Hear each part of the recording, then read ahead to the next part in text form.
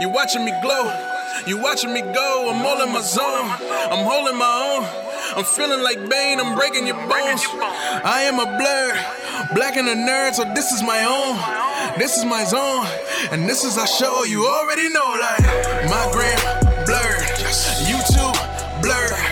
Everything I do so blurred. Bet you wish you so blurred. Cosplay blurred, all day blurred. Everything I do so blurred. Bet you wish you so blurred. Bet you wish you so blurred. Talking about what we heard, talking about what we seen, all through the eyes of a blur. Everything that we do urge, flying like a super person. Plus I got super friends, we be teaming up early. Welcome to Blur Vision, your window into the world of all things geek, movies, TV, or news. We talk about it every week. It's your boy Joy. What the fuck was that? That's my Godzilla roar. Wait, let me try again. No, mine was better. Yours is not better. Yes, mine was better. Let me hear yours again. That's a little bit better, actually. This week we're talking about... But you completely killed what I wanted to do for my opening. Oh, what were you going to do? I was going to say, hi guys, this is Michael, oh my god, and I just wanted to say, in case you didn't realize, it's June, which means it's Gay Pride Month. Oh my god, happy Pride, guys. I'm kind of glad I ruined it. So with that, I just wanted to say to all the listeners out there in Blurred Vision land, I have a message for you. What's happening? It doesn't matter. No, I fucked it up. Wait, I bet there's some gay out there so offended by that voice. Here we go. I do not sound like that. No, this is What? Are you looking for the gay anthem or something? Yeah. What part was it? What is it? I had it saved. What is this? I messed up. You're ruining Godzilla week. It's Where Gayzilla. No. This is what I deal with, people. This is. Where's the part? No matter gay, straight, or bi, lesbian. That's the part. Wait. That's it. That's in the song. Clean your teeth, rejoice, and love yourself today. That's the part. You were born. No matter gay, straight, or bi, lesbian, transgender life, I'm on the right track, baby. I was born to survive. My mouth is a gape watching him dance. This is disturbing. I'm on the right track, baby. I was born to be brave. Yeah. You're gay. We get it. Excuse me. Where's my straight month, This is Michael? my month. No, I want. You get every other month, all the 11 months of the year. It's true, actually. All right, good point. I feel empowered now. Anyway, but yeah, this is all. I guess as well it being Godzilla week, I guess this is the beginning of Gay Month. So Gayzilla. Godzilla and Rodan are fucking. No, Godzilla and Mothra are fucking. If anything. No, Mothra's a woman. That doesn't count. I guess it's a good point. Pride Month, Jordan. Oh, my bad. Hey, Godzilla in the 1998 movie was both, so technically he's trans. Wow, I didn't see that, so I don't know what that You seen the 1998 movie with Matthew Broderick? The only Godzilla movie I saw was the 2014 one, and then this one. Ever? Wow. I feel like a nerd. But yeah, for those that listen to the podcast usually, because, like Stan Lee says, every comic is someone's first comic. If you don't know, I've got a weird fixation with giant monsters fighting. So Pacific Rim, that awesome epic final battle in Ready Player One. Unfortunately, I've been disappointed by a lot of giant monster battles recently. Fixation on big things. Yes, big monster things. Stop making Godzilla gay. But yeah, so I was disappointed by Pacific Rim 2, and even Kong I wasn't really feeling, and even the 2014 Godzilla movie, even though I love the fucking final battle where he breathes hot fire down Muto's throat. Man, this is getting really gay. Was it fire? Yeah, was it? Some kind of plasma, I don't know. But even though as epic as that moment was, I was even disappointed with that movie. So I've been on a kind of a down streak of giant monsters satisfying me. God damn it. Pause. Let's find out if you're disappointed with this performance of this one. Yeah, let's see. You literally told me you didn't want my thoughts before the podcast, so... Did it stroke your love for giant things? Or did it leave me unsatisfied? It's bigger, better, Michael. That's the real question. Did you come? All All right, now the analogy's broken and it's just straight up. It's not subtext anymore. Now it's text. But we've also got, speaking of giant things fighting, Attack on Titan. We missed the last 2 episodes, so we've got Hero and Midnight Sun, the latest episode to talk about. One Punch Man, you caught up? Mm-hmm. All right, we got that to talk about as well. Kind of the theme this week: giant things fighting. Even in One Punch Man, there's a giant demon. Yeah. All right. Goketsu, which I'm like, is this a crossover between Street Fighter and One Punch Man? Because Goketsu is the name of Ryu and Ken's master. It is? Yeah. Are you sure? I think so. I think it's Gokin or something. No, it's Go. Let me look it up. Yeah, look it up. I could be wrong, but I thought it was like Gokin or something like that. It's Go something. So It is Go something. I don't know if it's Goketsu. Wrong, Michael. But while you look that up, and something that you didn't think I would actually watch, but I did, so joke's on you. The horror thriller Ma. I mean, even you said, I was like, you was like, I'm not watching that. No, it's Go. Yeah, it's Go Tetsu. So it's close. Gotetsu? It's the same shit. That is pretty close. Yeah, Go Tetsu. Oh. So he's not Gokin? It's a different guy? G-O-U-T. So it says Gokin and Akuma down there. I know they were brothers. I didn't know. Maybe it's a different character. Clearly, I'm not brushed up on my Street Fighter lore. Or maybe this is somebody different. You don't even know what you're talking about. But once we get through all our topics of the week, we have news of the week as per usual.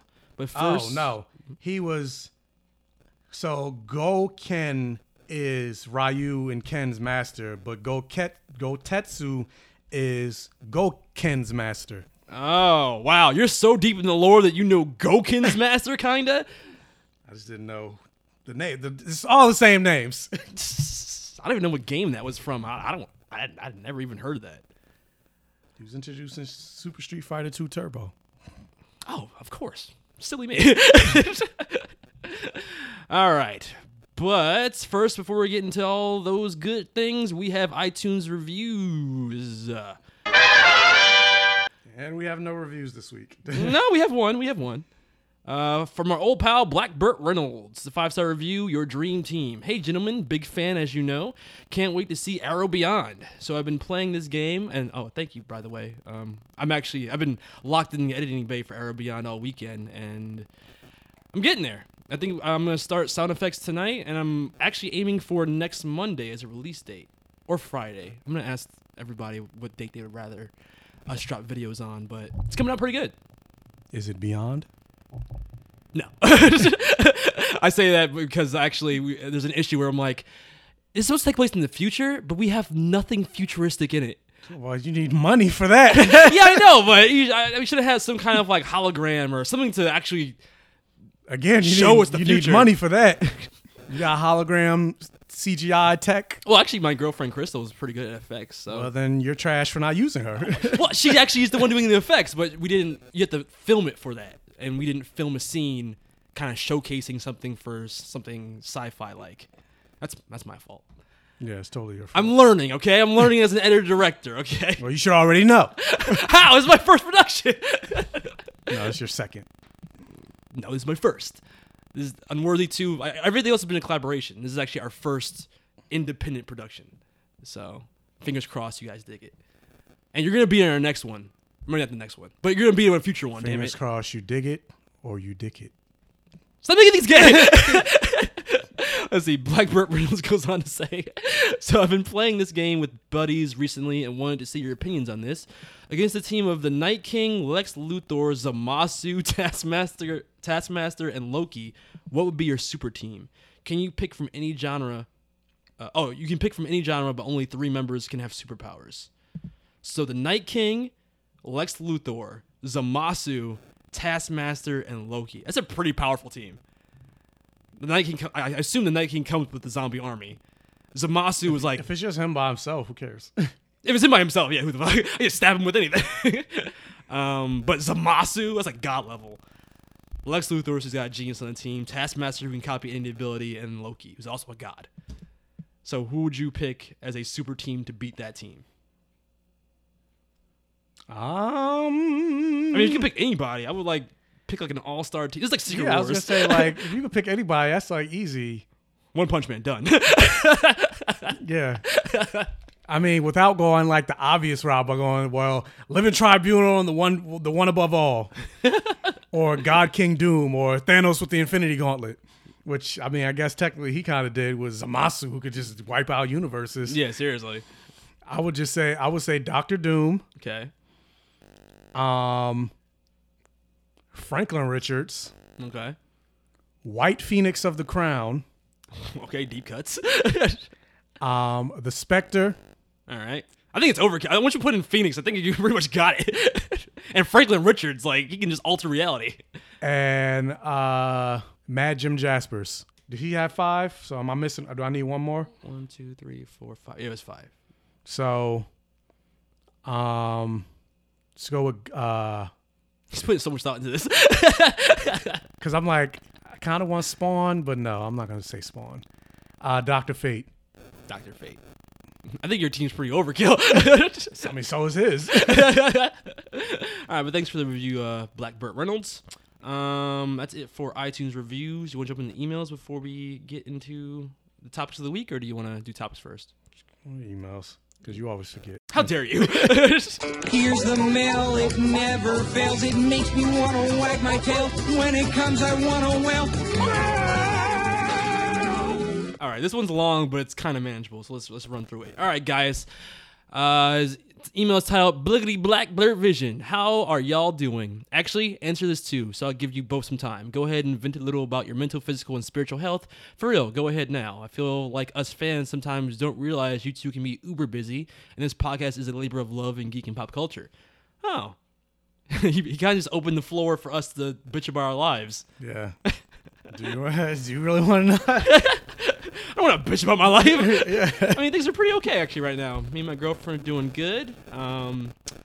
She's been helping me a lot lately with the behind the scenes and word the productions. Like I just said, she's helping me with Arrow Beyond. If I didn't have her, I don't know how I would keep doing the independent films for Arrow Beyond. She's like the only person I know that has special effects experience. Follow her, so at Beautiful Diz on Instagram. But other than that, I mean, can't complain. Everything's going pretty good. What about you? Yeah, me and my girlfriend are doing good too. By my girlfriend, What? You're not gay? This is all a lie. I mean my right hand. Oh, okay. You named your right-handed girlfriend? Girlfriend. I mean, it's a whole. Oh, okay. I don't know. I'm working and I'm sleepy and I go to work tonight. Yeah, Michael works too much. I'm gonna complain for him. He works way I work too much. like everybody else, 40 hours a week. No, but your schedule is crazy weird. Yeah, it really is. Let's see. That guys goes on to say, okay, so now that we know a little bit more about how our blurred buds are doing, let me suggest some dope topics of discussion, and I'll make it quick. 1, finish your black. Oh, he's giving us like an itinerary. Oh, guys. Finishing your Black Lightning Season 2 review. You'll really enjoy it in the end, despite soundtracks or whatever. Haha. You up for that? Finishing Black Lightning? We should.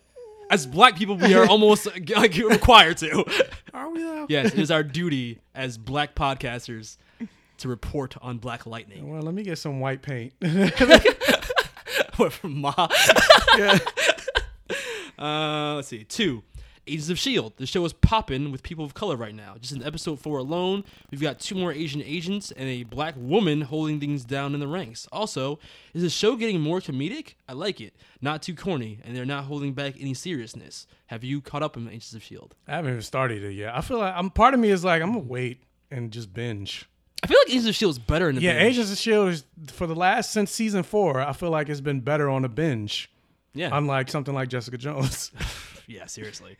And as someone who's only really binged Agents of S.H.I.E.L.D. the last couple of seasons. or Iron Fist or Luke Cage. Any other Marvel show, basically. Are you excited for Jessica Jones?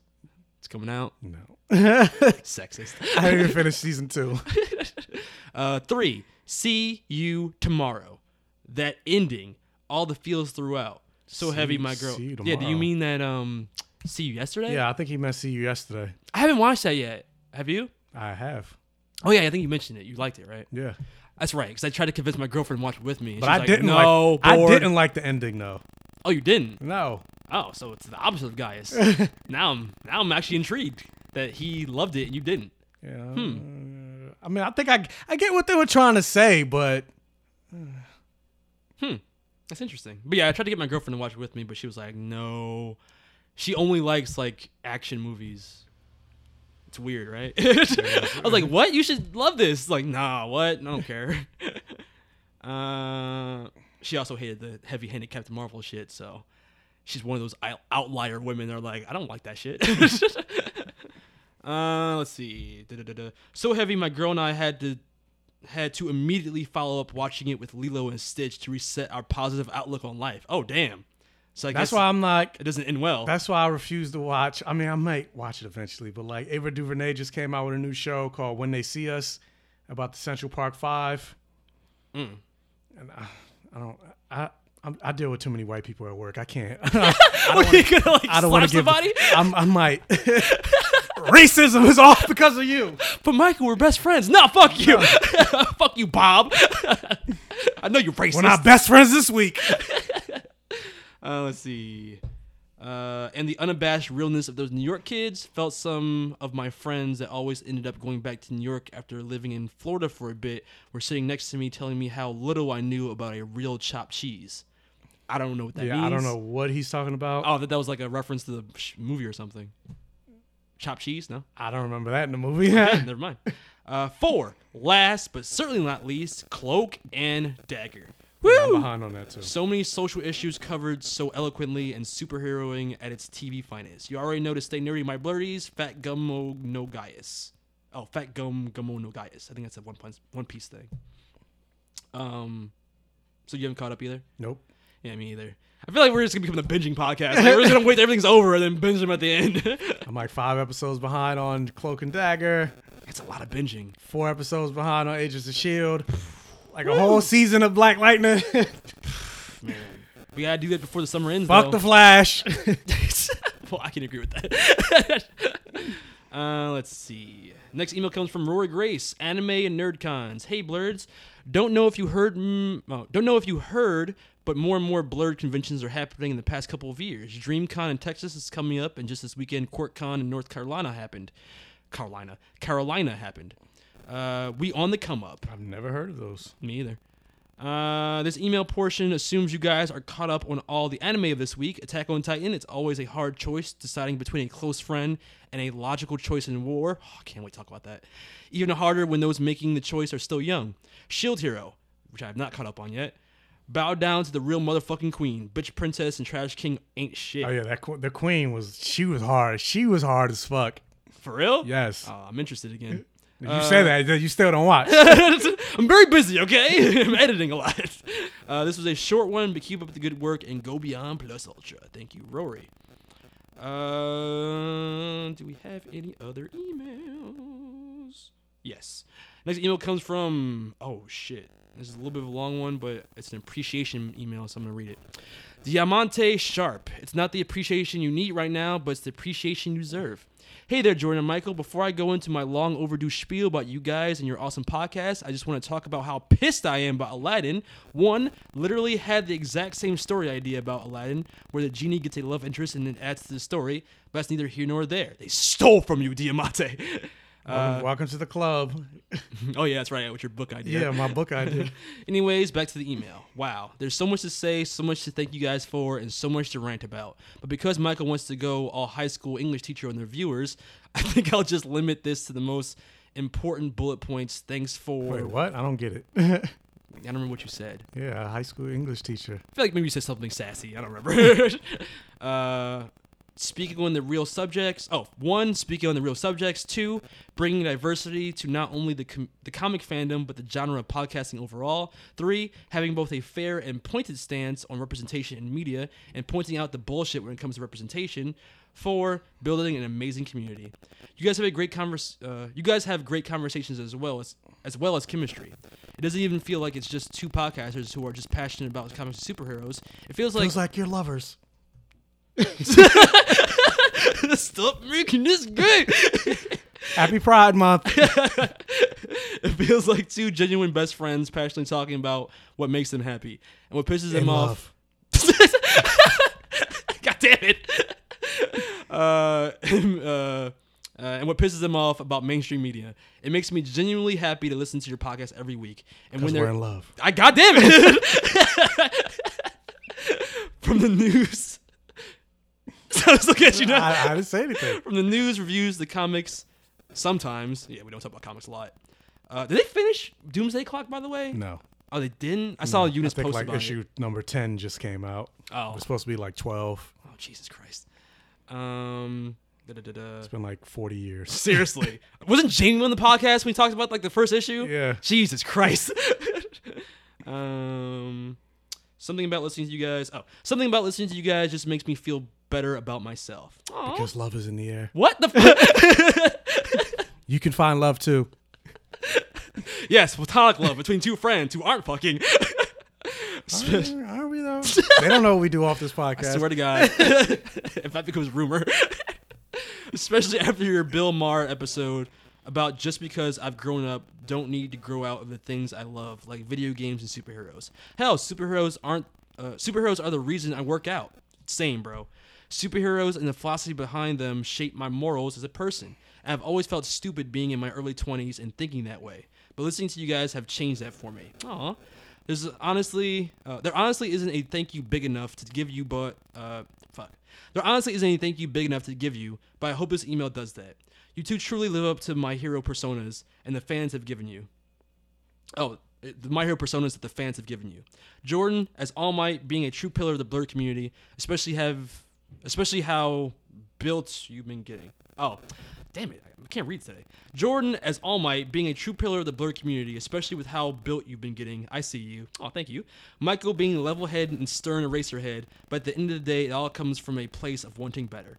The community this podcast has cultivated can't thank you enough, and I hope you guys understand what you do for all the Blurs that listen in. Well, I think I've talked enough. If this gets read on the podcast, great. If not, at least I finally got this email out of the way. Good luck to both of you and all of the... Good luck to both of you and all you guys... What? Good luck to both of you and all of your future endeavors. Michael, I hope you get all the acting roles you can and go back to writing. Jordan, I hope that Arrow Beyond, Power Rangers Unworthy, and everything else you do and produce takes off and makes you successful. And also, hope you get to that dream of writing a comic. Definitely would be better than a business run, to be honest. Wow. Oh, wow. That's like the highest of compliments because I love some of Bendis' writing. I was going to say, no, didn't we talk about Superman? Yes, I said... Rogolzar. Yeah, I want to specify. Maybe some of his earlier stuff especially. That's all for now. Can't wait for the next podcast and all the others to come. Love you guys. Negro Saiyan out. Oh, that was so sweet, Thank Diamante. you. Thank you. That is so like sweet. Like, oh my god, I'm like gonna cry a rainbow right now. Oh my god. Cause gay, you guys. And our last email comes from our old pal Danny Villasenor. Questions of the week. Hey guys, so this week I have several questions. Question 1A. Wow. It's not even one. It's 1A. Yeah, 1A. Question 1A. If every speedster... Answer 1A. If every speedster from both DC and Marvel Comics, good and evil, and no movies or TV shows, were to have a race with each other, 1, who would win? And 2, could they change the rotational orbit of the Earth to make it go backwards or forwards in time, slow it down, or speed it up? I'm like, just Wow. the Flashes could do that. Yeah, like, I mean, Superman did that in that movie, so... yeah.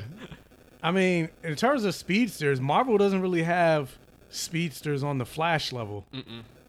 Quicksilver They ain't do shit. that. They do that for the movies, like making Quicksilver, like in the X-Men movies, like making Quicksilver flash speed with stuff around him stopping and all that. I'm like, Quicksilver's not that fast. He can, granted, he's faster now in the comics, but originally he could only go like this is slow, but like break the sound barrier, so like 700 plus. Yeah, it was fast, but not like plot-breaking fast. Yeah, now he can go faster, but not Flash fast. No. Which is not a bad thing, because the Flash's speed is so broken. Like, Yeah. It just makes more plot issues than it solves. Because it's like, how do you have who's a threat to you? Yeah, it should never ever be an issue.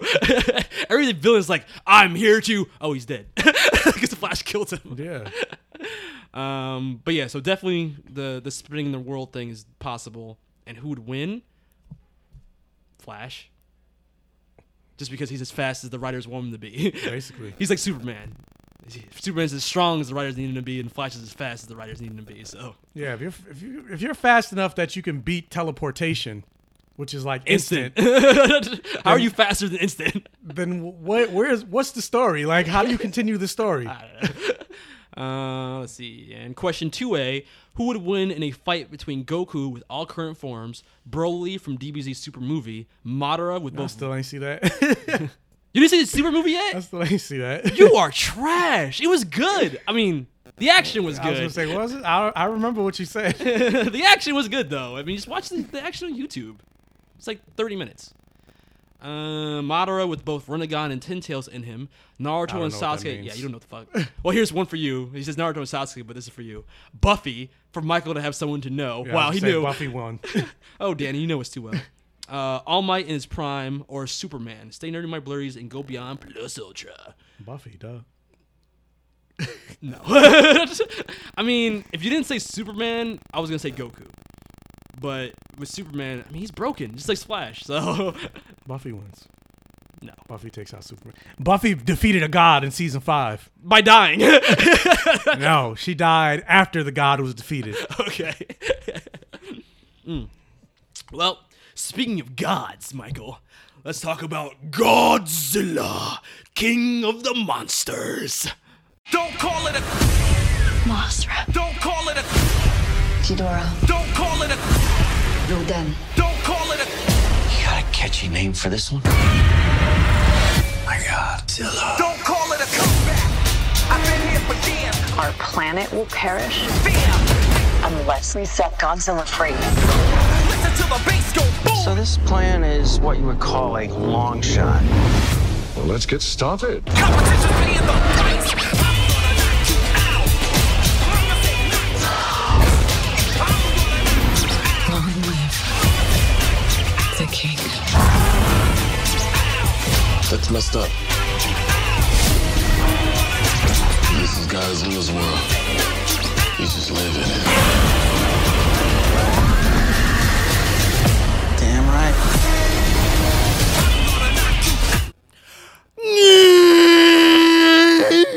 Let's talk about Godzilla. Oh yeah, man, I'm an old school Godzilla fan. Again, for those who don't know, but I come back from. I'm old school with it. I'm an old head Godzilla fan, Michael, from the VHS days. What you know about that? Nothing. That's what. Godzilla. Godzilla versus Anguirus. Godzilla versus Megalodon. Or Megalon actually. Godzilla versus Gigan. Okay, Jet Jaguar. Godzilla Final Wars. Tokyo SOS. Mega Man? Yeah, I know Mega Man. What are you talking about? No, Megalon. He's a beetle monster. Yeah, oh, Beetleborgs. No, Yeah. all wrong. Big bad Beetleborgs. I know that.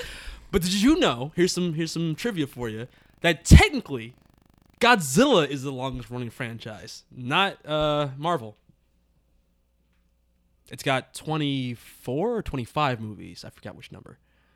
But as a long running series, it's not all the same continuity, but a lot of it is.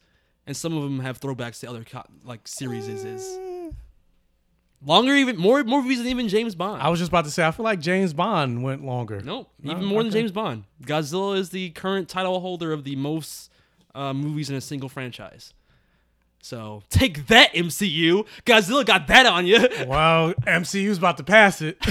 Yeah, give it like a couple of years, like 1 year. Yeah, I was probably. going to give it 1 year. We're already at, what, 2022? Yeah.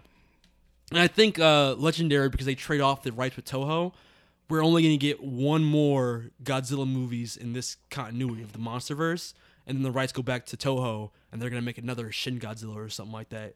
So we're going to have, after they release King Kong vs. Godzilla, which is the next movie, we're going to get like a couple years of break before we get another American Godzilla movie. So if you're craving for more Godzilla after 2020, you're going to be in a dry spell for the American versions anyway, so get your fix now. And also interesting that it's a franchise that started off like with a really deep message and like it had a really dark tone because it was about the attack on Japan with the nuclear bombs dropping and the radiation and the poisoning aftermath. They even used footage in the original Godzilla movie of the aftermath of the attack on Japan and like the people like in body bags and stuff like that. It's pretty dark. And then it became goofy as fuck. And then it got dark again. And I mentioned that because this movie series, I think, kind of is taking a similar trajectory. Where it started off pretty serious with that Godzilla 2014 movies. Got a little bit more campy with the Kong Skull Island, and I didn't see that. oh, you didn't? Yeah, you didn't miss much.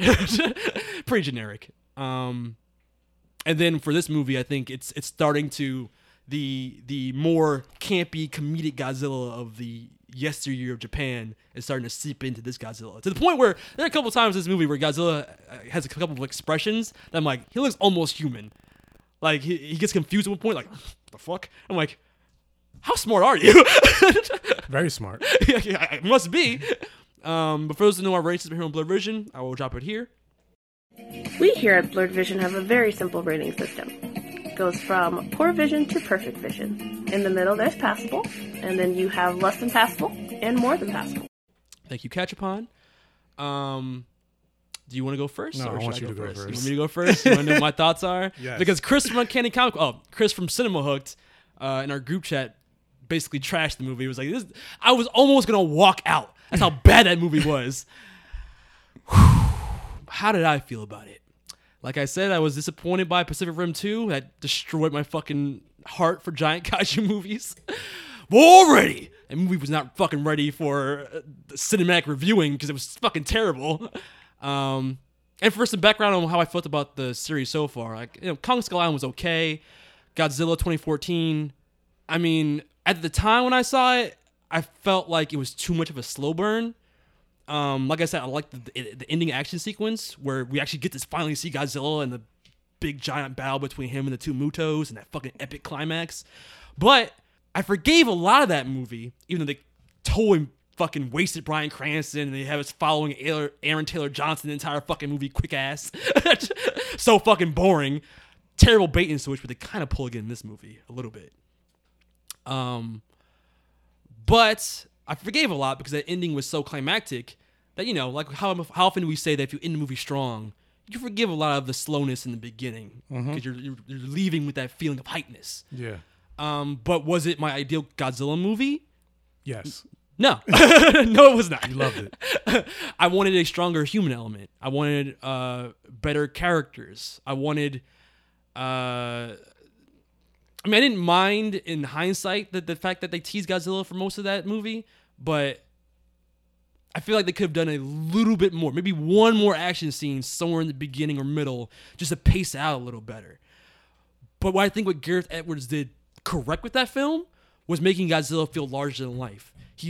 His filming style of kind of staying lower to the ground and giving you perspectives from the humans made Godzilla feel real in that world. It made him feel threatening. It made moments like when they do that parachute drop with the flares and stuff, which they actually this movie kind of begins with that Man of Steel style or BVS style, where they take the last action sequence of the previous movie and use that in the beginning of this movie, the sequel. It made those moments feel big. It made it feel epic, huge. The world felt expansive.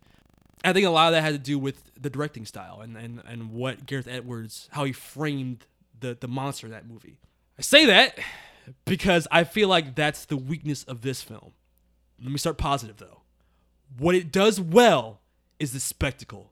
When the giant monsters are fighting, fuck, my dick was hard. Pride Month! Ghidorah has never looked fucking better in any movie. The shots of its wings expanding and the lightning and thunderstorms it calls down just from flying. The way the movie's shot when the battles are happening is the movie's strength. What the movie's weaknesses are is everything I kind of mentioned. Yes. Oh, yes. I wanted to love this movie. I wanted to love it. And I brought my girlfriend to this. So I was like, she's like, oh, I know you're a big Godzilla fan. So, let's go see this movie together. And she was like, did you like it? I was like, I wanted to.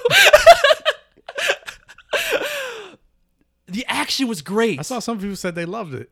I'm sure look, I'm of two minds. As an old school Godzilla fan who just wants to see action, like giant monster action done right, when it's in the action, it's what I want. But the problem with this, and I feel like a fucking hypocrite because the complaints I had for the first movie are kind of the opposite of this, where it's like, okay, you focus less on the human element in terms of like the world and focus more on the giant monsters. You show us more monsters, which is what I wanted from the first movie. but you didn't show me enough of the world anymore. And I feel like without seeing the impact of these monsters fighting in the world, other than seeing destroyed cities, you don't really get a good idea of how this is impacting the world. You get a couple of like news clippings or like some news reports about like, oh, this is the worst devastation ever in the world. But like the movie doesn't do a good enough job of making you feel that. It feels like a lot of destruction without consequence, which is a big complaint that we levied at the DCEU. So it almost feels like I'm watching Man of Steel, the final act in every action scene, and there's no consequences for those giant battles. So you don't feel, they look cool, but they don't feel heavy. They don't feel impactful. And because when you're not focusing on the monster fights, which is only probably like, was like a 2-hour movie, it's probably a half hour at most of monsters fighting. And that's probably being generous. It's probably less than that. But everything else with the human characters is fucking garbage. Garbage, Michael. The motivations of the main female character, garbage. The following the main male character who, when I mentioned the bait and switch from before with Bryan Cranston in the first movie, in this movie they did the same thing, but with Eleven, with Millie, what's her name? Millie Bobby Brown. Millie Bobby Brown. Because in those trailers, they make it seem like she's the main character. Yeah. She's in the first 5 minutes, and then she's a background character, and of no consequence. Like, she's just there. Like, she doesn't affect the story at all. How they use her is just wasteful. And then, did you know that she's supposed to be a 12-year-old girl? She's supposed to be 12 in this movie. I mean, she seems older. I would have guessed 16, 15, but they wanted to make her a 12-year-old. I was like, what? I'm like, why age her down? Just to make her character stupid? But everything with the human characters is fucking garbage. How they waste, just like Bryan Cranston, how they waste Ken Watanabe, who was the only character in this movie that was a carryover from the first movie. And they completely just do nothing with his character. He was the only character that when he spoke, I actually paid attention because he felt like he was he was taking it seriously. But they wasted him. And that's another issue. Like, I feel like the tone isn't right in this film. Like, for all the destruction they cause, for how serious most people are taking it, because it's not like it's like they want to make it a serious tone, but then they have one character who like just injects comedy randomly throughout the entire movie, and it doesn't really fit. You know what I'm talking about? The white guy. He just throw out jokes every once in a while. I'm like drawing a blank. It's the white guy with the glasses. I don't remember his name. Yeah. Yeah. He was just saying random jokes. I'm just like, this doesn't fit. Like, the world's being destroyed. And because, like I said, in that first movie, they did a good job, and I think too much. They went overboard with it. But by showing the reactions of people when the monsters would attack, by showing the aftermath of devastation, by filming it in a way where you saw civilians being caught in the crossfire of these monsters trampling cities, it felt bigger. So for as big as these battles are, the movie feels small because every time they don't show really any civilians being like dying in these giant fucking apocalyptic scenarios. No. But then most of the movie you're just in little rooms. You're in a little room and like they don't show any life in the cities. No, except for the main characters, which I fucking hate in disaster movies, where they make it super clear that the main characters have plot armor, where it looks like the entire city is leveled by devastation.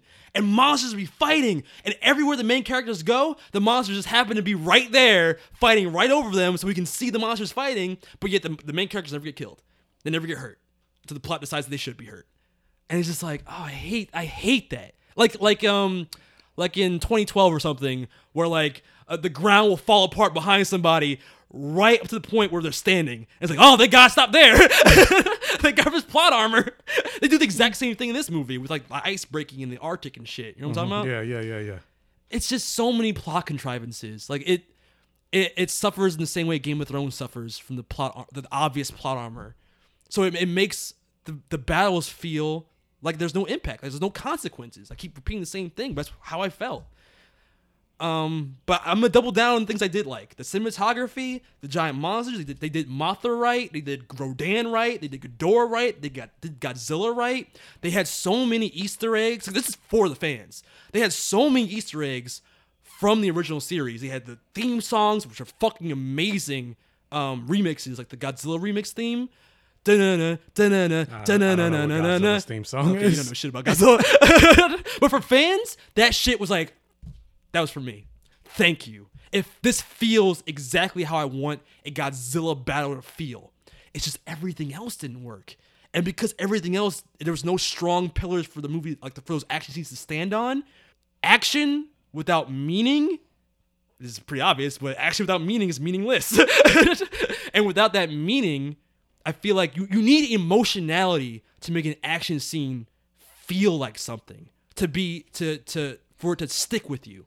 But without it, it's just, mindless destruction. It's like, okay, well, that was cool, but it's like a meal that doesn't stick to your ribs, Like it's not a hearty meal. It's like fast food. It just comes and goes.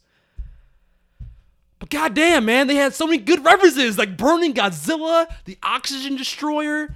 Like, they made Ghidorah's his origin story from being in from space. They fucking actually touched on that. Like, it's just so weird to me that they've... You know what this movie was? Holy fuck. Pacific Rim 2. No, it wasn't. This is better than Pacific Rim 2. But you know what this movie was? And it hurts me to say this so bad. They BVS'd Godzilla. Because this is the BVS of Godzilla movies. Because they pack it so filled with Easter eggs and nostalgic things for the fans, but they don't do good enough job of weaving the story together in a satisfying way. Do you agree with that? Can you see what I'm saying? Mm-hmm. Okay. That's how I feel about this movie. What do I rate it? I'm gonna give it 2 ratings. My Godzilla fan in me, the 12-year-old kid in me who grew up on Godzilla VHSs and just wanted to see, because as a kid, I never thought they would get the monster battles so right in a giant blockbuster movie like this. So as a Godzilla fan, I gotta give it up to the movie. Like, it did the fights right. It did the fan service right. That's a lot for a Godzilla movie. As a fan, I'd give it a little more than passable. But as an average moviegoer, I understand where Chris is coming from. Because there were a couple times where characters said and did some shit in this that I was just like, I'm out. I literally turned to my girlfriend multiple times like, I'm so sorry. She's like, this is really dumb. I'm like, I know. It shouldn't be, though. And she didn't even see the first Godzilla movie. So she's like, did I need to see any of the first Godzilla movie to get this? I'm like, no. It literally had no bearing on this film. No, it didn't. It didn't. So I was like, fuck, man. As an average moviegoer, I would give this a low passable. And that hurts. Oh, okay. That hurts. It's not, at least it's not Pacific Rim 2 bad. But it's not the movie I wanted either. And it hurts more because it's so close. It had the action right. It did what I think is the harder part. I think that getting the Godzilla stuff right is harder to do. And they did that. But then someone's just like sleepwalking through the actual script for this. I'm like, yo, fuck you guys. Just give anyone that can actually write a human element and put them in this film. Like, what are you guys doing? It shouldn't be as hard. Make me care about the people. Make me care about the world that's being destroyed. It's my world. I should care. Is it, though? Is there a giant monster outside the window? Well, I mean, arguably, it takes place in modern, like, present day, modern world. They just add the element of, oh shit, and there's giant monsters. But, like, they didn't do enough to make it feel like it's, like, actual giant monsters creating the apocalypse. Because by the end of this movie, it's the apocalypse. It doesn't feel like it because no one really talks about it. But, like, how is there going to be a sequel? Where are King Kong and Godzilla going to fight in the next movie? There's no world left. On Skull Island. They're just going to destroy Skull Island, that's it? Yeah. I'm like, how many landmarks are left? I feel like we've destroyed a lot of them. But yeah, that's my rating. We'll get into spoilers after we hear what you have to say. But how did you feel about it? I completely disavow everything that you said because this movie was fucking awesome. No, it wasn't. Oh my god! I was like, what? You actually loved it? Like, honestly, I was like, the last time I was this bored in a movie was watching Annihilation. Oh man. Don't do that. Don't compare it to Annihilation. No, it was Annihilation levels of boredom. Like, you got all these name actors Kyle Chandler, Charles Dance, who's Tywin Lannister, Millie Oh, that's Bobby. right. I didn't mention that. That was so funny. We walked in, it was like, I forgot Tywin Lannister's in this. Yeah, Millie Bobby Brown, all these, and it's Vera Farmiga, and it's like, Why? they're very, like, who cares? Like, everything, like, this movie was 80% humans and 20% Godzilla. Yes. And you would have thought they learned the lesson from the last one, because one of the biggest complaints from the last movie, not just from us, but from a lot of people, was there wasn't enough Godzilla and too much human element. Yeah. They kind of listened. There was way more Godzilla and Mothra and Rodan and Ghidorah. So there was a little bit more in this movie. They don't cock tease you in this movie. But at the It's same like, time, there's Godzilla right there. it was still like 80% humans, 20% monster battles. Yeah. And it's like, it reminded me of Dumbo. It's like the movie's about Dumbo, but yet there's not much Dumbo in this movie. I felt the same way about Godzilla. I'm like, there's not a lot of Godzilla in this movie. It feels like so much more, though, because the first movie teased it for so long. Yeah. Yeah, but you're right. It is 80-20 probably. And it's like, that would be fine, an 80-20 split. Because, I mean, at the end of the day, it is a Hollywood production. You need to have real actors in it, unless it's like an animated movie. Yeah. So that's fine. But give me a story I actually care about. Yes. I can't even tell you any of the characters' names. And shit. I just thought that, like, all I know is like Doctor, Ken, and then I know Ken Watanabe's character's name is Serizawa, because that's a reference to a Godzilla movie. well, I'm not counting him, because even he was inconsequential until like the end. Yeah. But even then, it was just like, Oh man, what they do with his character compared to the white guy who joins the fucking Monarch League or whatever. That's Kyle Chandler, right? No, Kyle Chandler was the father.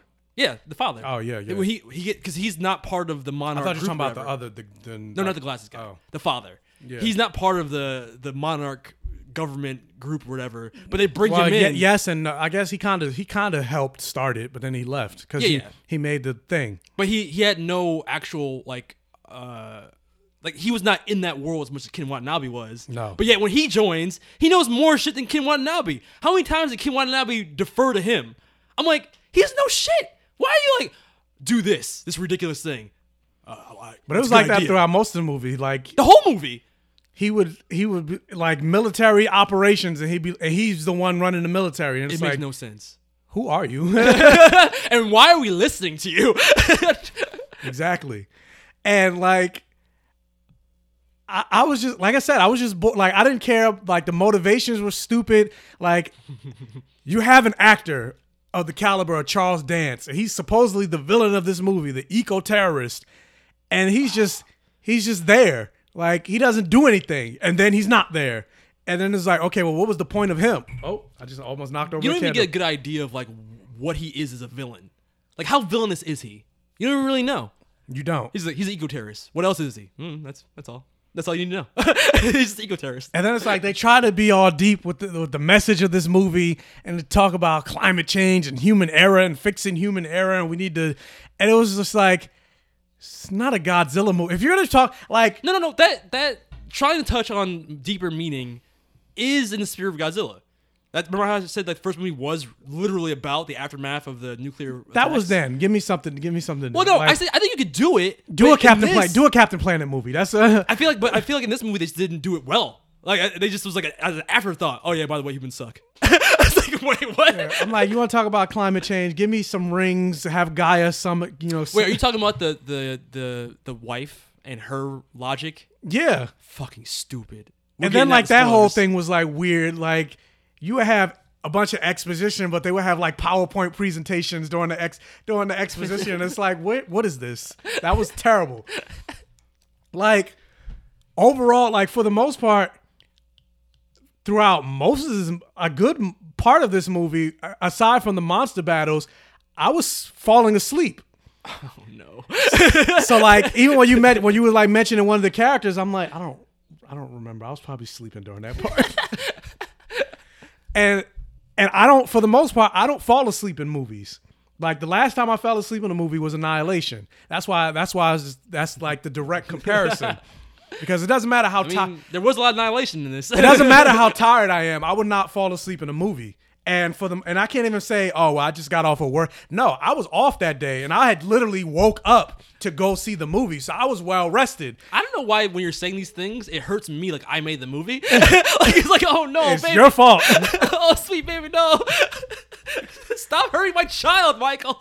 So yeah, I was just like for the most, like it was starting to get to the point that 2 hours into the movie, I was getting mad because I'm just like, is this shit still going on? Like, is this still going on? Like, when is this thing gonna end? Oh man. Like, to me, the best part of the movie was when the credits rolled. Oh man, come on. But I will get to some positives. Okay. The monster battles looked good to a certain extent. Like, there were a lot of like snapshot moments of like Godzilla and Ghidorah like standing face to face, about to face off, and you saw the lightning and the shadow, the silhouette, and like there was a lot of those type of snapshots, photogenic moments. When Ghidorah picks up Godzilla and flies into the clouds, that shit was beautiful. Yeah. I was like, oh, or man, when it's like a Rodan fucking is poster. like doing a barrel roll against the plane, like all that stuff looked beautiful when he came out the volcano. Yeah. The shockwave we went over the city, which also fucking stupid. Yeah, We'll I was like, I don't get. No. What happened? Because that was one of the few times they did show civilians, and it just made no sense. Again, it's just like you have no. These shots look amazing, but the devastation does not match what's happening on screen.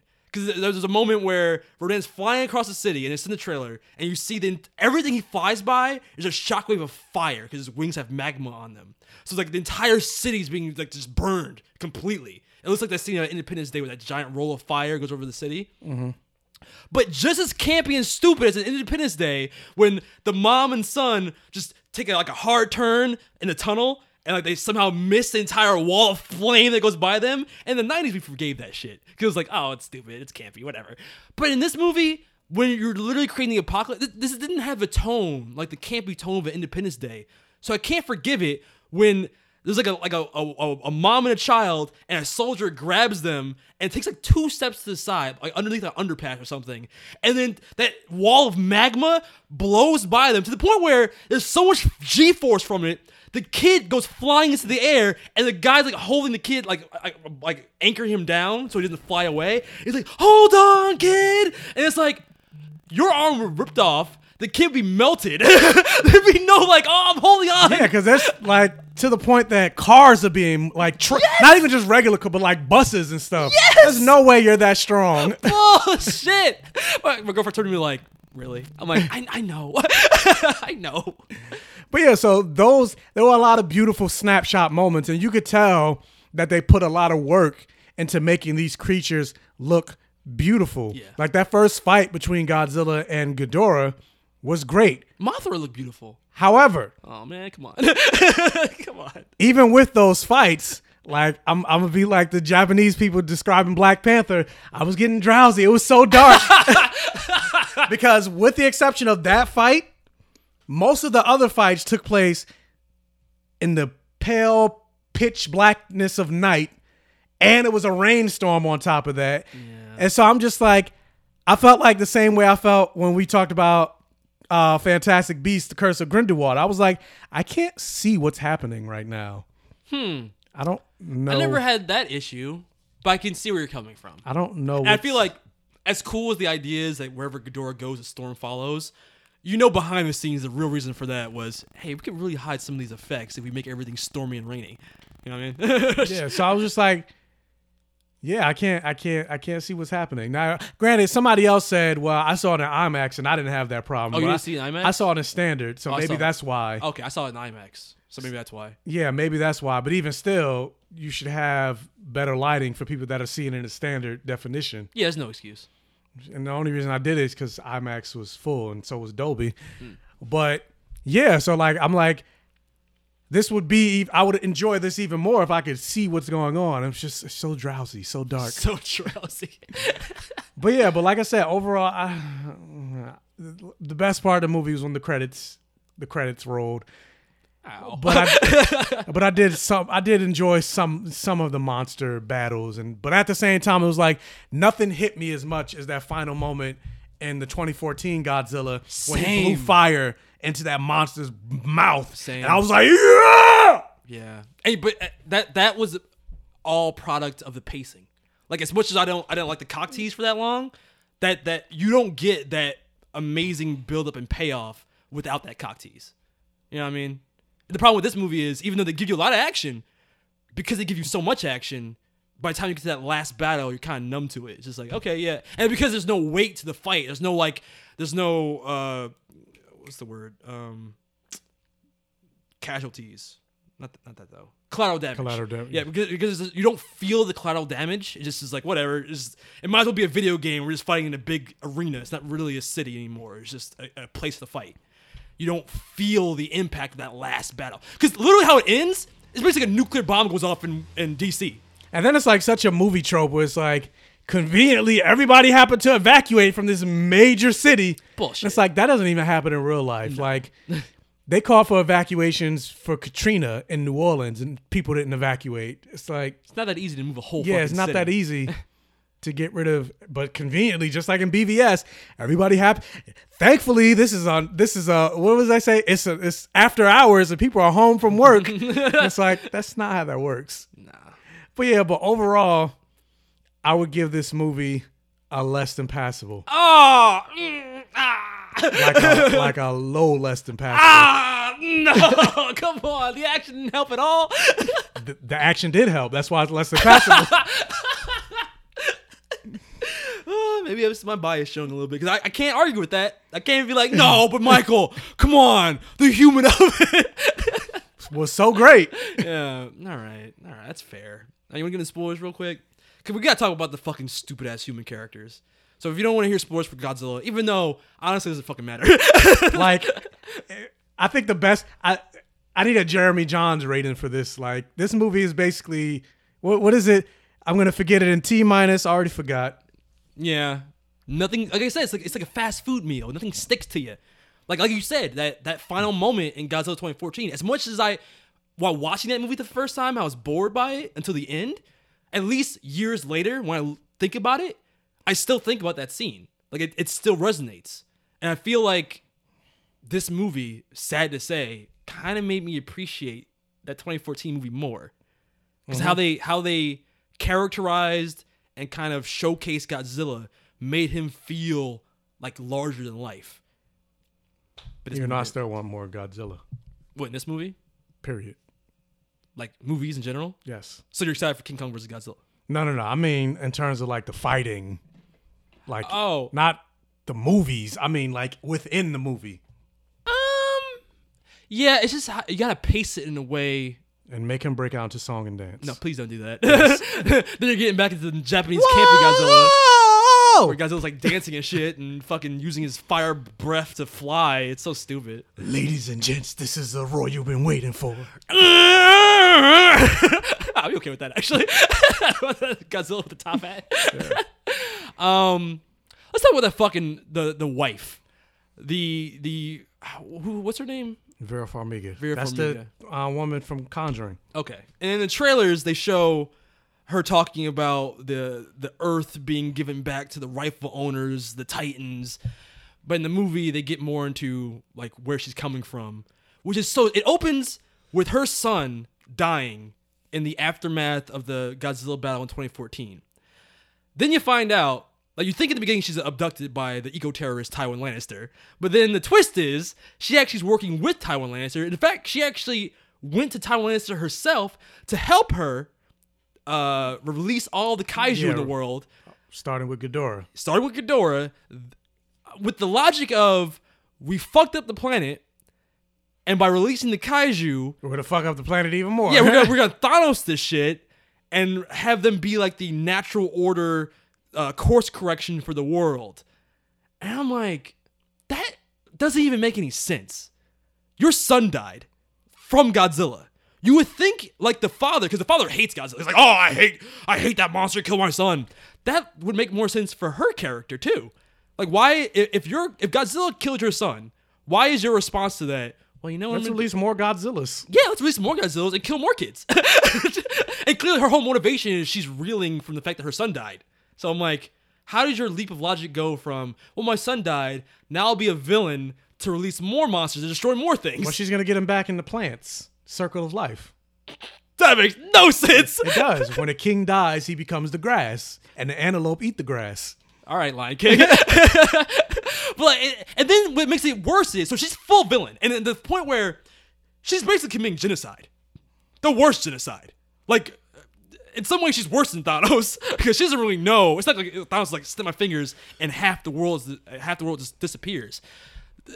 More than half the world will be left. She doesn't even know how much of the world will be leveled by these giant monsters. Say she's worse than Thanos. Thanos, it wasn't just the one planet. It's the universe. It was the universe. But at least it was like, it wasn't a violent death. It was you fade away. And this is like, people die horribly from being trampled and burned, and it's like, what? You're evil, pure evil. That's their fault. They didn't duck behind an alley quick enough.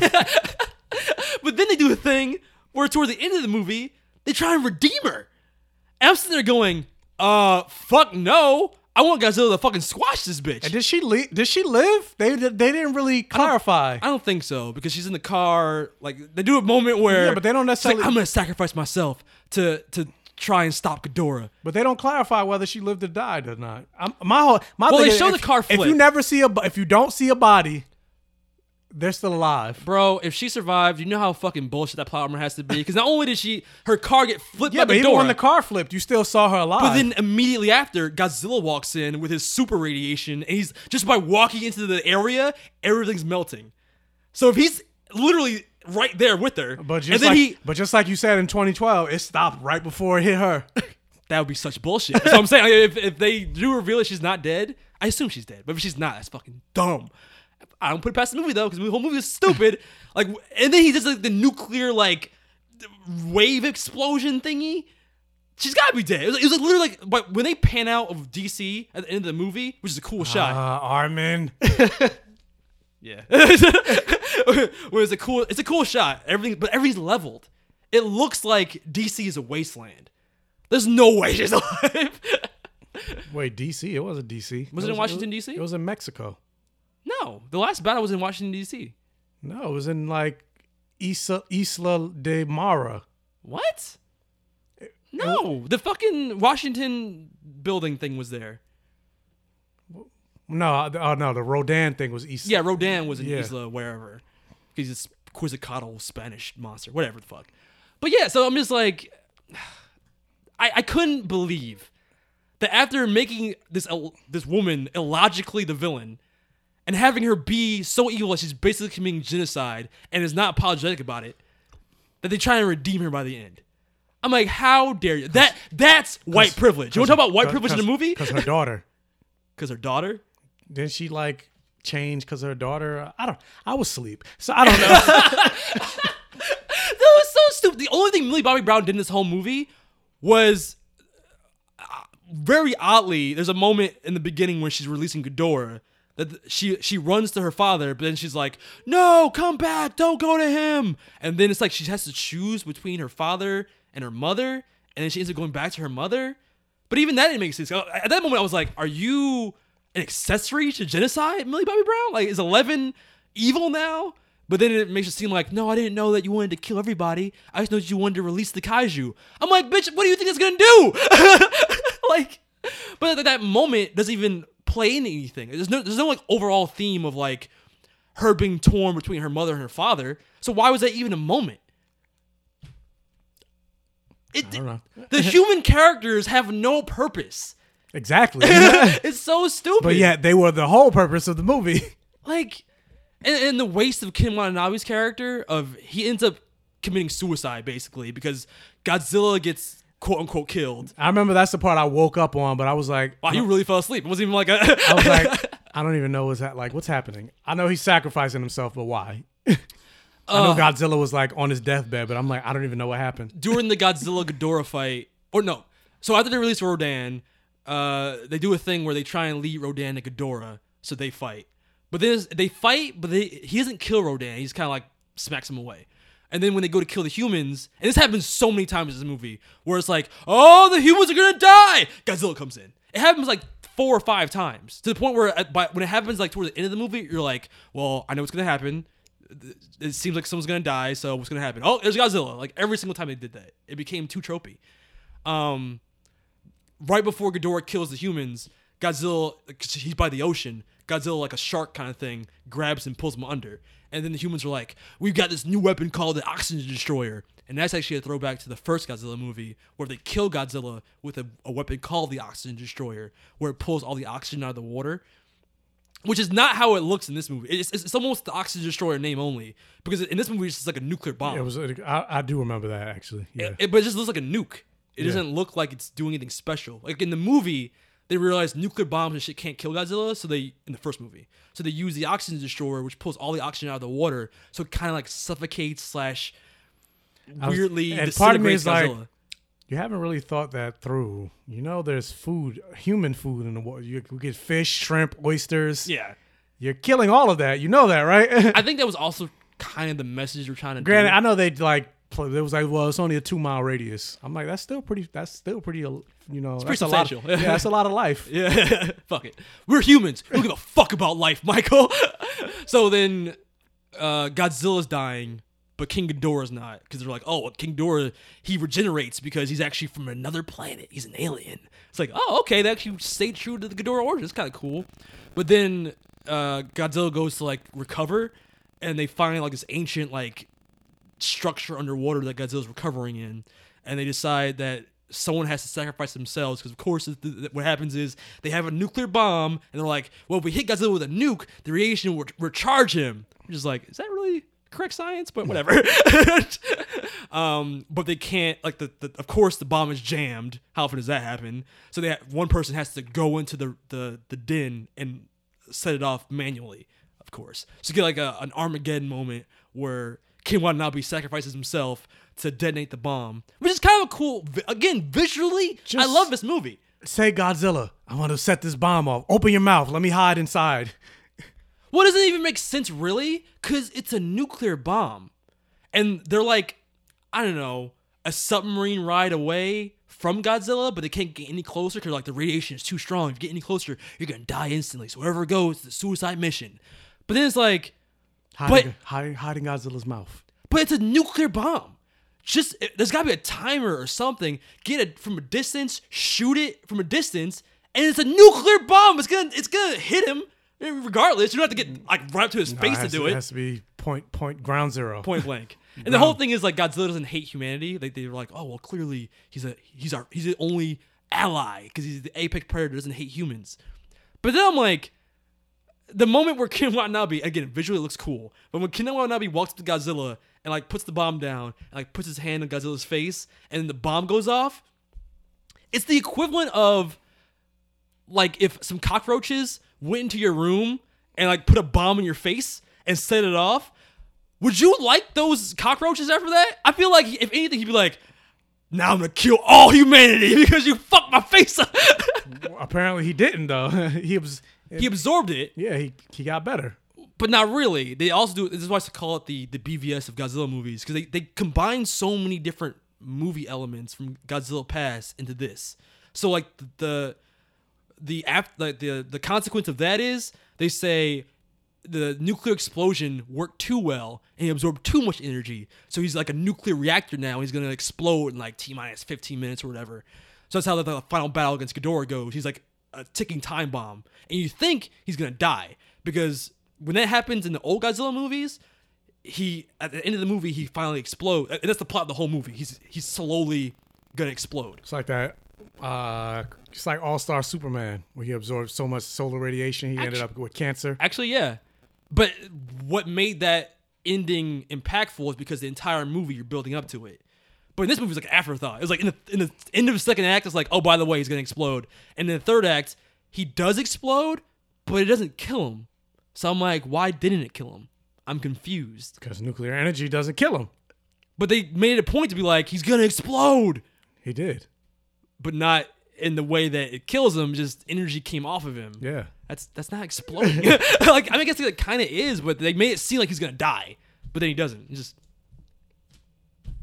He can't die. It's got to be Godzilla versus King Kong. Yeah, I know, but and now that I think about, that's basically what this movie was to me.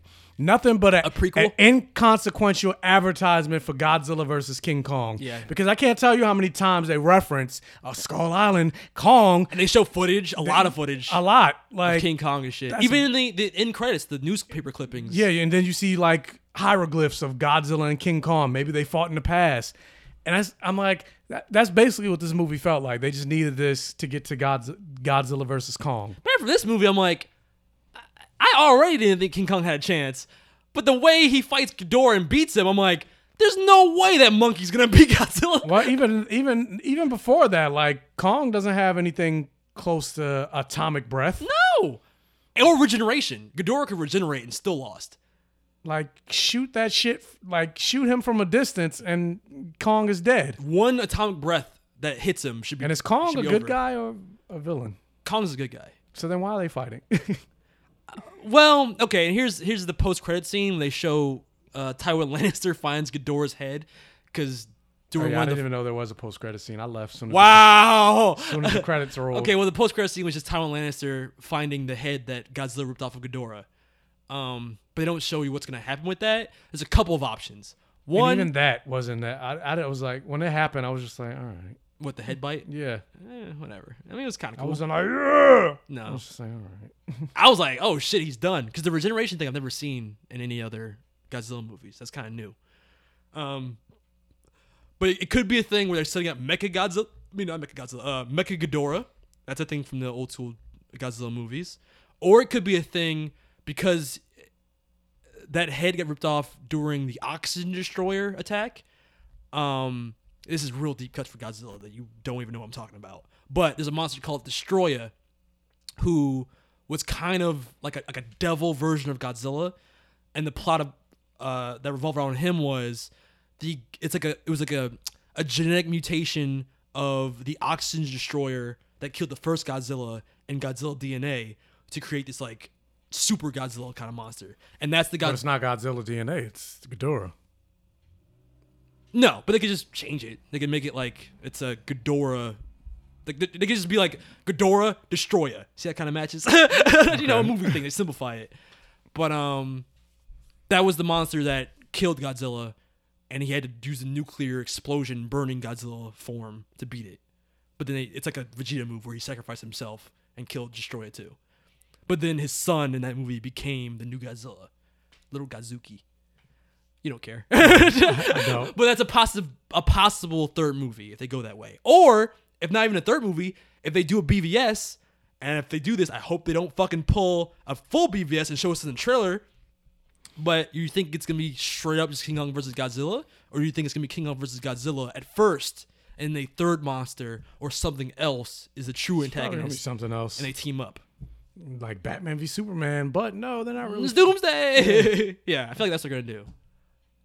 I can't, because in the original movie... And I thought Mothra was stronger than she was. I'm like, No. she's weak. Mothra always gets killed like that. Like, Mothra always dies sacrificing herself to protect Godzilla. But I love that scene. Like, and my girlfriend loved it too because she was like, this is bullshit. The only female monster, like, just is like, oh, I'm so beautiful. I'm like an angel in the air. And there's a point where, because at the end, like, the midway in the movie, Mothra shows up in her full Mothra form as kind of just like a beacon to show where Godzilla is to the humans.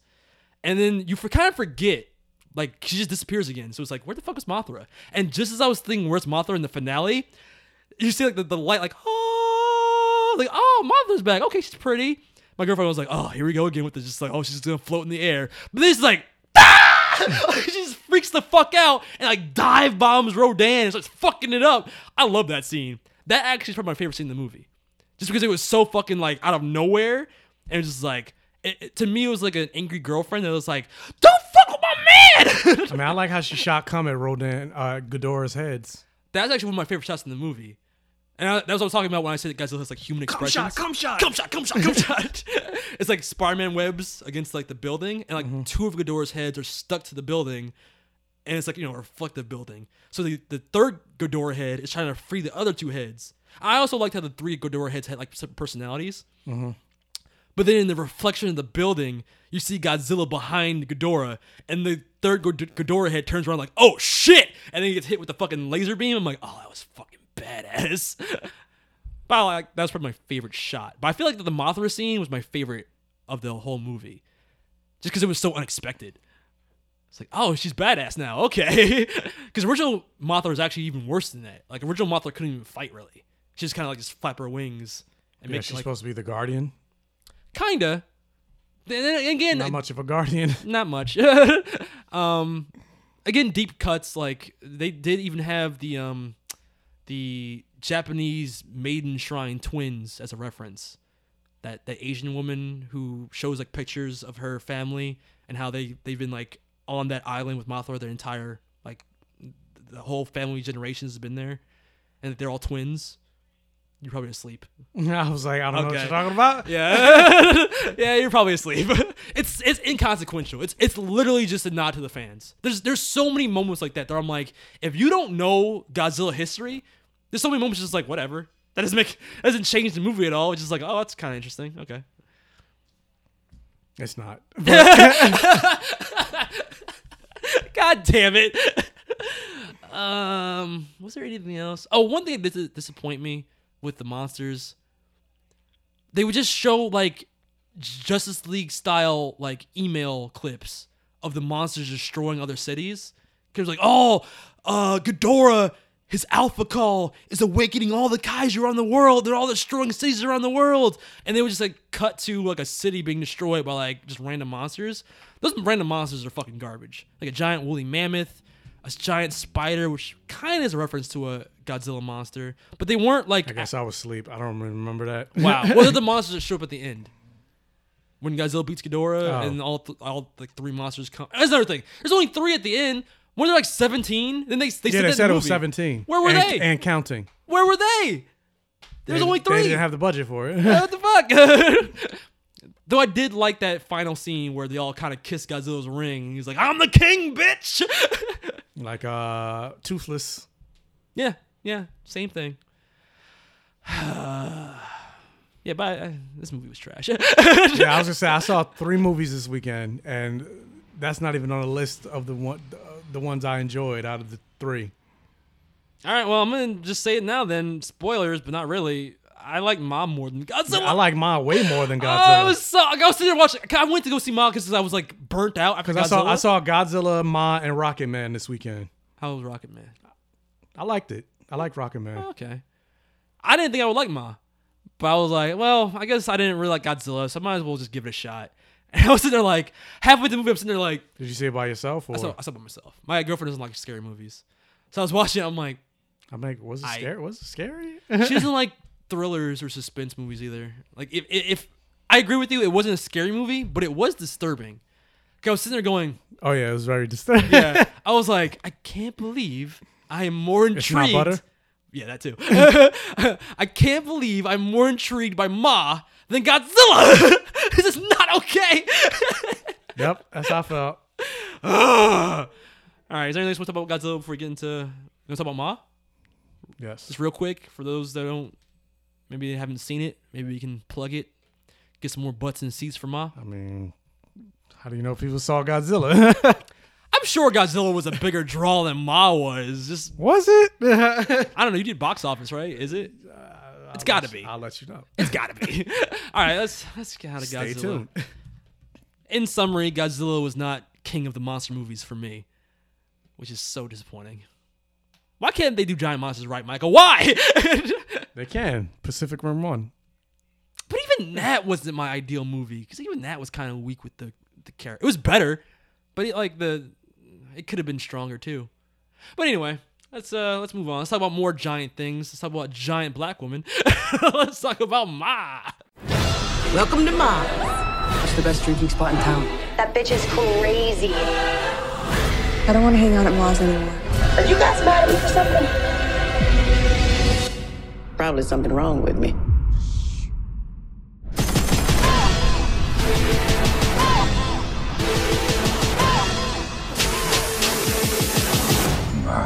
Maggie, I can feel those big doe eyes watching me.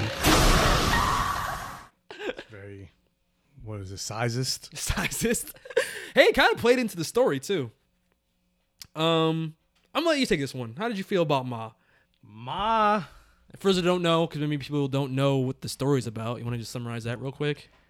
Basically, Ma is a story about a group of kids, and one kid out of the group is the new girl in town, and so she makes friends with these group of kids in the small town. They don't even say where this movie takes place. I'm assuming it's the South. Bumfuck nowhere. Basically. Yeah. But yeah, so she makes friends with a group of kids, and she's the new girl in the group, and so it's part of like a hazing almost thing. Like they have her stand outside of a liquor store because, you know, teenagers, they want to drink. So they try to convince any passing by adult to buy them some alcohol. And nobody's taking the bait. And it looks like they're about to give up. And then all of a sudden, Octavia Spencer's character shows up. Her name is Sue Ann. And she seems like the cool lady because she's the one out of all the adults that was willing to buy them some alcohol. And then eventually she invites them to her house. And she's like, well, if you really want to have some fun away from the eyes of prying adults, I got a basement in the middle of nowhere. And the kids, instead of going like, fuck that. Yeah, that seems a little suspicious. They're like, yeah, cool. All right, let's do it. These kids deserve to die. Yeah. They're stupid as fuck. And so eventually, it was funny that the black kid was the only one that goes, yo, we don't know this chick. Yeah, exactly. But then even then he was like, yeah, you cool. Yeah, you got any piece of bagels, Ma? Ma. I like that. I was like, what the fuck? You got no common sense. And then eventually... And then, no, fuck that too. Because even the very first time they hang out there, some crazy shit happens. But then they're like, you cool. No! We're not talking spoilers. Shut the fuck up. No, it's not. I'm not just going to say what it was, but I'm just like, no fucking way. Let me finish my synopsis, bitch. I'm sorry. But so then eventually, in this small town, she becomes known throughout the whole town. Like the neighborhood is like the happening spot for teens or whatever. Which kind of happens overnight. Which definitely happens overnight. You make some calls, And basically her motivations aren't what they seem to be. She doesn't seem to be the cool old lady that, hey, I was young once too. I want to drink. I know what it's like to drink. Don't make me drink alone. It's part that. That's partially what it is. It's partially what it is, but she has other motivations behind that. Yeah.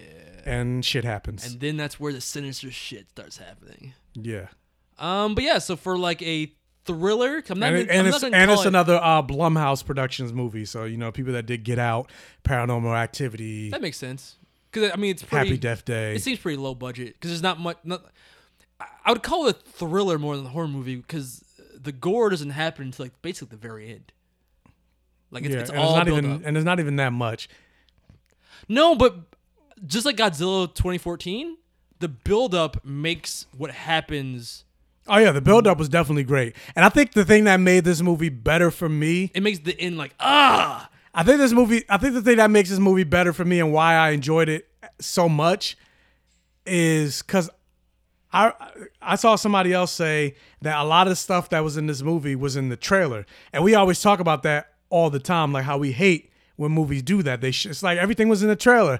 I honestly don't remember the trailer that much. Me either. So when stuff happened that was in the trailer, I was surprised because again, I don't remember the trailer. So I guess that was a good thing on me. Because I saw somebody else say, "Well, I didn't enjoy this movie because all this twists and turns were in the trailer," and I was like, "Oh, well, I guess." I think just the basic premise was in the trailer. I'm trying to remember. I don't think they spoiled the. Well, because I think with this, that was in the trailer. Oh yeah, but who cares? Well, I feel like that's like that part. That's the part where I was like. I was like this because I was like that's the part that people were like, what the fuck are you talking about? Well, that's the part where I feel like this movie jumped from like a 10 to like a 100. I was whoa, like God, I was like, what the fuck? Yeah, when the ball starts rolling, it rolls fast. But I mean, I don't really mind that. I feel like what they kept close to the chest was Ma's backstory and what makes her tick, and I feel like that's the interesting part. That's the part that made me care and feel kind of conflicted by the end.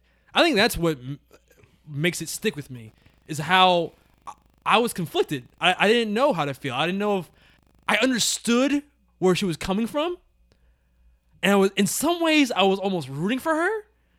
But at the same time, I do kind of wish, though, this movie was rated R. I wish they made it more rated R. Like more gore? Yeah, or like just more rated R. I don't I could have been more gory at the end, but I feel like I said, the build up. I'm not saying like Hostel or Saw levels of gore, but just like it seemed like they were. And this is the same complaint I had with Rocket Man. It's like it felt like they were kind of skirting the line of trying to not be too rated R, but still wanted to be somewhat PG-13. I mean, but it was rated R, right? It was rated R, but but it wasn't rated R. I think the end, some shit happens that makes it kind of rated R. Ish. Because even, I mean, PG-13 movies have blood and... Okay. Yeah, actually, now I think about it, it wasn't... I don't know, it's so weird. Like, I guess maybe because I spent the thing that made it rated R to me, and again, the same complaint I had with Rocket Man, there were a lot of F-bombs. Yeah. So in PG-13 Sexual movies, I think you could only have one. You kind of see a dick in this. You could only have one. Yeah, you do. But I was like, I don't think that was real. But no, I don't think it was real either. But I'm just saying, like, that's rated R territory. Yeah, so that's the only thing that made it rated. You see it for like a hot second. Yeah. Happy Pride. I knew it. But yeah, I think the most thing that just made it rated R was just the fact that it was a lot of F-bombs. Yeah. And now I'm thinking about it. What happens at the end? You're right, it could have been worse. But I think in the moment why I felt it was so bad was because you spend so much time with those kids that they feel kind of like real people by the end. So seeing them get hurt hurts more. You know what I'm saying? Mm-hmm. Yeah, maybe that's... But I wanted them to see them get really like... Yo, it was so funny. Fuck those white kids. Some kids got fucked up. The black kid didn't get nothing, really. No, he didn't get nothing. He was like, oh, man, I got lucky. We're going to spoil it terribly. But yeah. All right, so let's... we want to rate it? Let's rate it. I would give it a more than passable. I would also give it a more than passable. I was thrilled. And I think what would have made the perfect vision if they went a little deeper into her backstory, fleshed out a little bit more. I wanted to know a little bit more about her relationship with some of the other people in the town. Mm-hmm. Like you get a taste of it in that last conversation between her and Maggie's mother.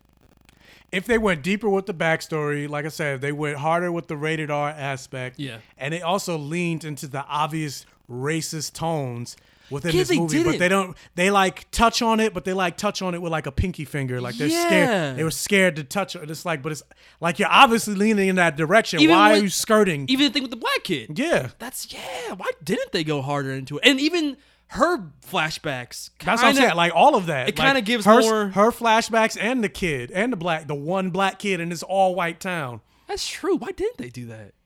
I don't know. Was it originally cast as a black woman? No, it was originally supposed to be a white woman. Oh, maybe that's why. So maybe like any of the small things they did was like add-ons. But I was gonna say, I feel like even still, if you change it, then change it. But maybe it was already like deep in production before. I guess they could change maybe. it. Yeah, I don't know. Maybe. But I'm like, I was like, they was like, yeah, originally this role was supposed to go to a white woman. I was like, yeah, most roles supposed to go to white people. And she was gonna be called Ma? I think it's still called Ma, yeah. No white woman be called Ma. Get the fuck out of here. So let's get into spoilers. We want to talk some spoilers. It's really just the kills, I think. I just want to talk about the black kid. It's just like, all he got was white paint. Yeah, white paint. I was like, is it like white acid on his face? No, it's paint. No, it's just paint. But I actually like that because I'm like, no, kill the white people. Yeah.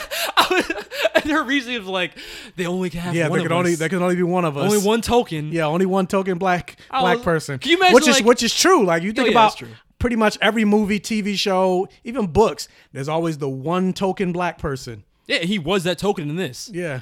Like literally, like white couples and then him. Like it was so random. It was like, I'm the black friend. and even him, like everybody else was hooking up, but while he's just like, nah. Yeah, that would have been a really good parallel to her story. I can't hook up with nobody because I'm black. You know what I mean? But if they actually went deeper into the race thing and actually showed from his perspective a little bit more, like how he's treated in town, if it was a similarity to her, they could have kind of been kindred spirits. Or if you want to be progressive with it and show, well, times are different than when she was growing up. So maybe they're a little bit more, granted, accepting? Still racist, but a little bit more accepting of him than when she was growing up. They do touch on the race shit a couple of times. So that even could in also, the beginning, so like, that could also push to make more sense with her kind of hating him. but not Yeah. like really hating him, which is why she only did the white face. Because like, well, people love you, so no, I want them to love me, so there can only be one. So I'm gonna paint you Yeah. white. Yeah, that's weird. But can you imagine him waking up and going like, one kid got his stomach burnt by an iron, other chick got her mouth sewn together, yeah. one guy got stabbed. He's just like, oh my god, oh, it's just white paint. Okay, it washes right off. Yeah, I'm good. Damn, that's crazy. Yeah, sorry guys, man, you got fucked up. Yeah, I mean, I got it bad too. Like the paint got a little bit paint got in my eyes. Like, Yeah, but let's talk about how stupid these kids are too.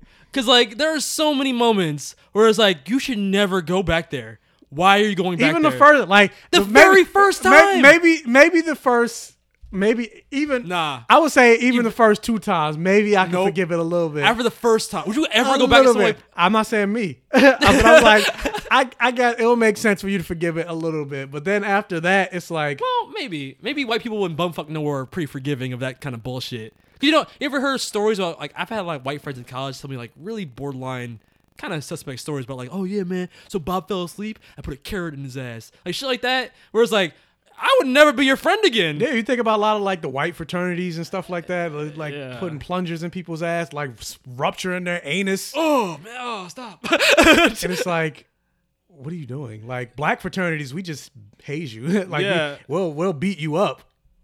That's better. I say we, like I'm in a fucking fraternity. Yeah, I've never they, been a friend either. but But you hear about them getting beat up, but you never hear about their asses being ruptured. yeah, but in that first time they drink over at her, first of all, they're drinking in this creepy lady's like fucking isolated house In the And middle she of nowhere. in the middle of nowhere, and then she pulls a gun on one of the kids, and it's like, take your clothes off. Yeah, take your clothes off. And then I'm like, okay, maybe if she has him stop after the shirt comes off, it's one thing. But she had him completely stripped yeah, naked. like, completely The naked. point where everybody saw his dick. Like he took off his pants. And she's like, nah, I'm just kidding. And he's like, oh ma, you so crazy. I'm like, fuck that. Are you serious? I would never go back. Or even the fact that she's like obsessively texting them Yes. over Bing, and over. bing, like, bing, yeah, bing, bing, bing. Why you not texting me back? Did I do something wrong? I'm sorry. Come back. Don't make me drink alone. Don't make me drink alone. Why is that sticking me over his head? That sticks in my head too. Don't make me drink alone. And it's like, leave me alone. Or just her reactions when one girl was like, you need a Oh. fucking boyfriend. And she's like, you need to watch your fucking mouth. Like, even after that, I was just like, but that scene, and here's like some of the editing or choices. how I'm she like, shows up randomly at the school. Like, how do you know where we go to school? Like, or that moment where it's like, how did she get our number? Oh, I probably gave it when we were drunk. I'm like, no, No, man, there's so yeah. many red flag. And that scene you're talking about where she shows up at their place and is like, oh, come with me, let's go drink. And you're like, nah, ma, it's a weekday. Like, don't you have a job? And she's like, maybe you should watch your damn mouth. That happened right after the scene of them, like the night before partying and them going upstairs. Because she's like, don't go upstairs. Like, you can party downstairs, but if you go upstairs, we got a problem. They go upstairs to use the bathroom. Those same 2 girls, and she like freaks out violently, like pushes him against the wall to the point where they leave after that. They're like, oh my god, Ma's crazy. And then they have that crazy moment right after that, and they're just like, whatever. I'm like, what? yeah. Oh, but Stephanie's having a birthday party. We gotta go there. It's like, no, we don't. Yes. I'll send you a text. Like, what are you doing? And then she texts that bitchy girl who's like the popular chick, texts everybody. I guess she just has like group chat or her Instagram or something. She texts everybody to say like, look, man, Ma's crazy. Let's never go back there again. Let's just go party at somebody else's house. Block her. Hey, I got a new number, and everybody's cool with it. It's Yeah, like, and then the next scene is they're partying at Ma's place, and then Maggie has to go there and like try and get her boyfriend out. But I'm like, why'd you still go? I mean, I guess if you live in a small town where nothing's happening, like you just like, and now you find a place that's fun, it's like you don't want to give that up. It's almost like a drug.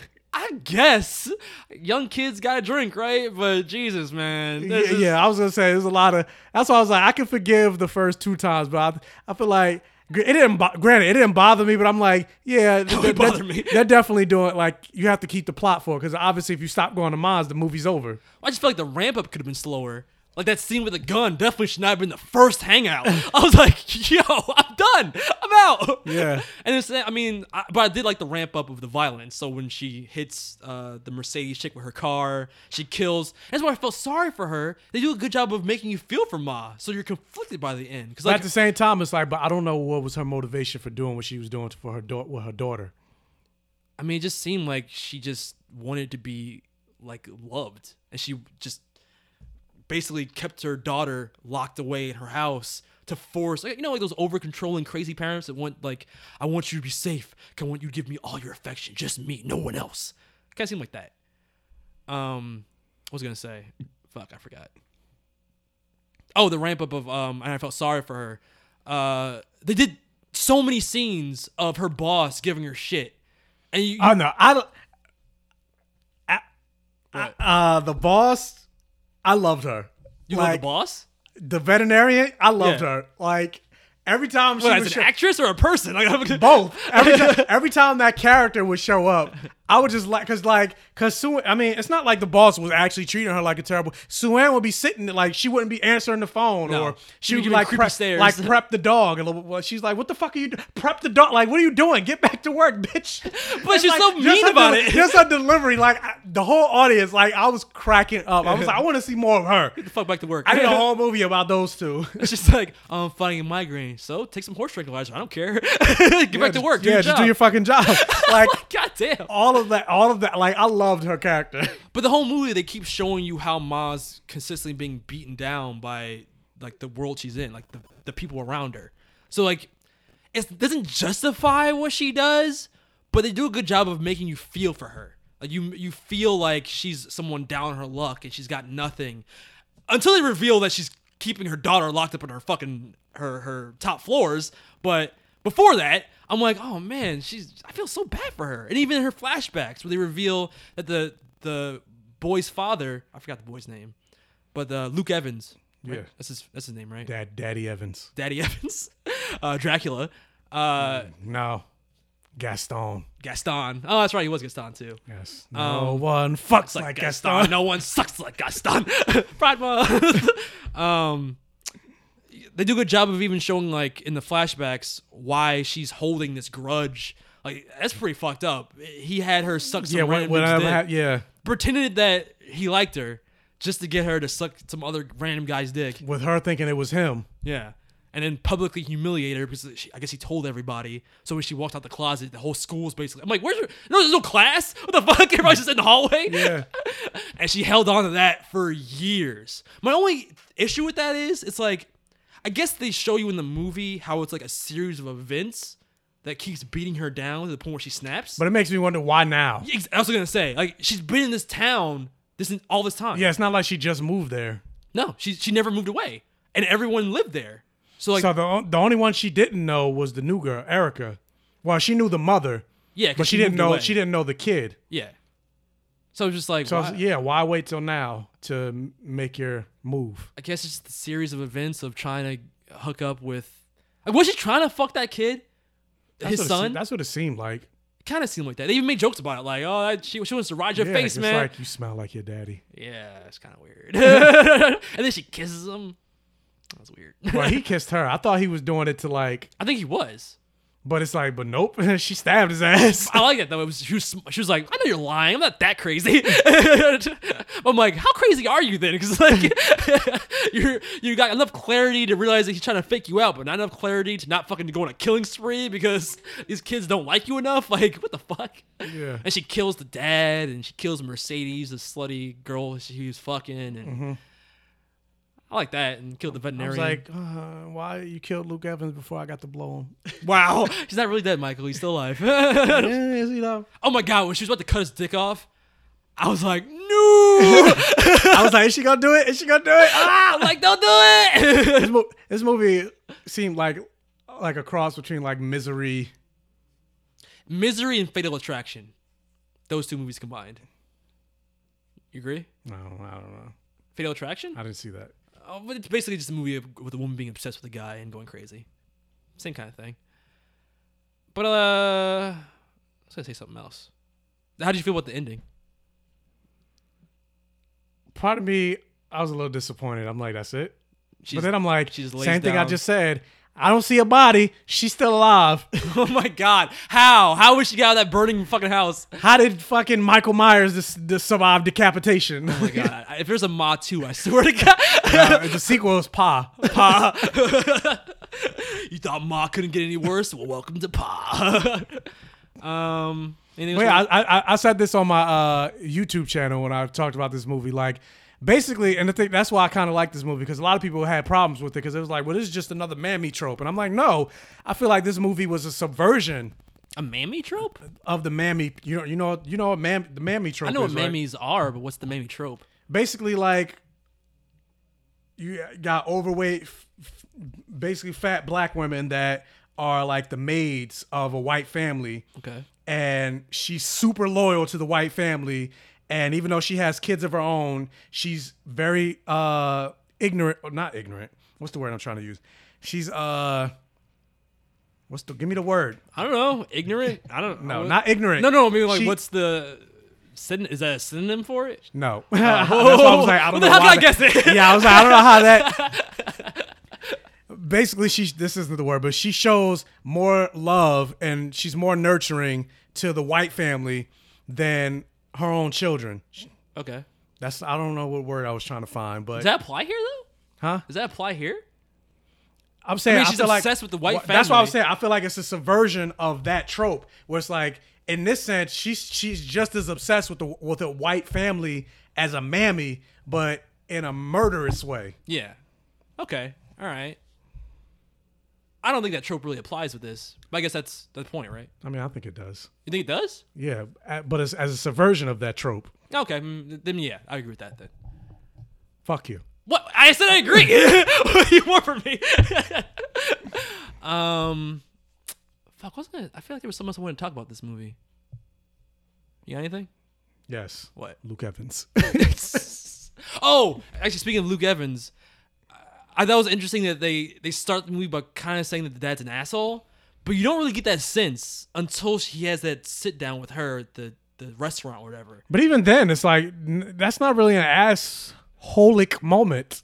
I mean, it kind of, like, why would you go out of your way to, like, yeah, let's have a nice dinner. Like, then he completely flips on a dime to be like, bitch, I know you've been fucking dealing with my son. Yeah, but it makes sense, though. Like, why is my son coming to your house? Like, no. Why not just go straight up and talk to her then? Like, just go to her job. Like, he made it seem like... Because he probably didn't want to make it... I don't know. He did make it obvious. She's even begging him not to make it obvious. She's like, can we not do this here? He's like, nah, bitch. If you ever go near my son again, I ain't going to call the cops. But at that point, can you blame him, though? I mean... I don't know. But clearly he was a dick, because then you see in the past. Yeah, you find out what happened. Yeah, so he's like, you have no sympathy for him. Yeah. At least at that point. But before you find that out, you just like, true. Like, why is my son come out? He doesn't know you. Why are you having him come? Speaking of parents, I also like the white mom in this. Oh yeah, Juliette Lewis. Because she goes from like being a typical white mom in movies, is like, oh dear. Like in the very beginning, her daughter says some mean ass shit, like, oh, I guess I should make better decisions like you, right? Because you make great decisions. And she didn't say shit. So I'm like, white mothers, there you go. She ain't gonna fucking discipline her kid. But then by the end, when she finds out that she's been going to Ma's place to drink, she's like, you ain't going to fuck out ever again. Yeah, like, and you're gonna wake up early in the morning and do errands with me. Like, I'm gonna see you everywhere. Yeah, wherever you think you're going, you're not. I'm like, that is a mom thing. Like, I felt like my mom shouting at me. So I'm like, okay, at least they fucking did right by the parents in this to some extent. Yeah. I guess that's it. I'm trying to think of anything else that I want to talk about with Ma. And I'm like, is this like the greatest movie ever? No. It's like a guilty pleasure movie that I would watch it again, and I would like to see like the special features. I think it's interesting that it's very light on the horror elements, but throughout I can never say I was bored. It did a good job of ramping. Octavia Spencer made this movie. Oh, for sure she did. Like her performance and how the story ramped up her crazy and you got deeper and deeper into her psyche.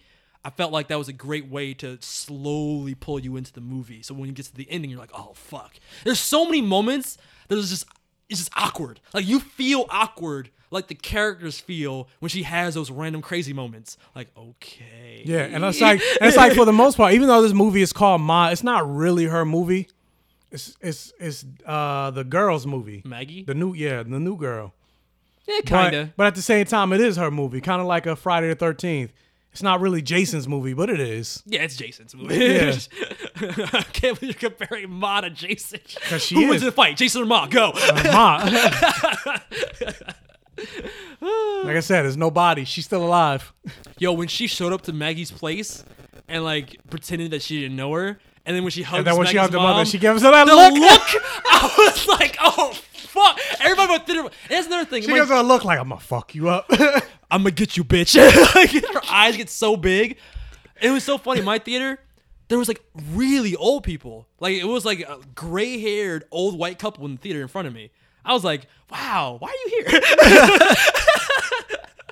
Oh, those black people were so scary. We gotta see Ma. No, the audience made this movie even more fun. Yeah, the reaction. Except for these two guys that was sitting literally right next to me and my friend. Why? Like, they just kept fucking talking. And I'm just like, shut the fuck. Like, it got to the point that I was like, shh.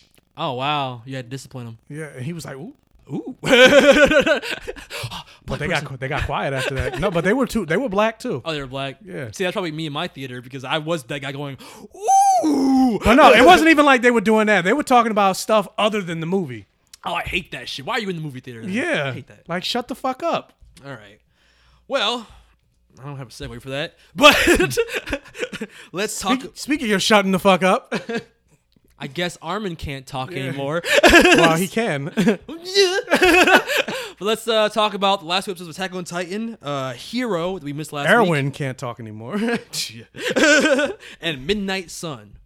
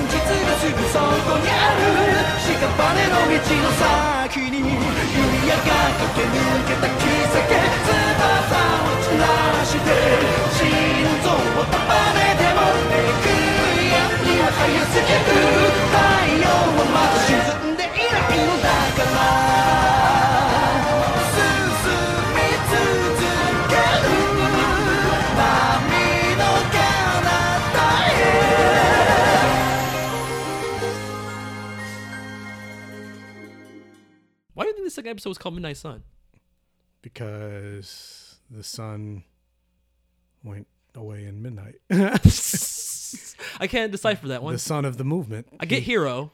I don't get Midnight Sun. The shining beacon of this movement is now going into the twilight. Ooh.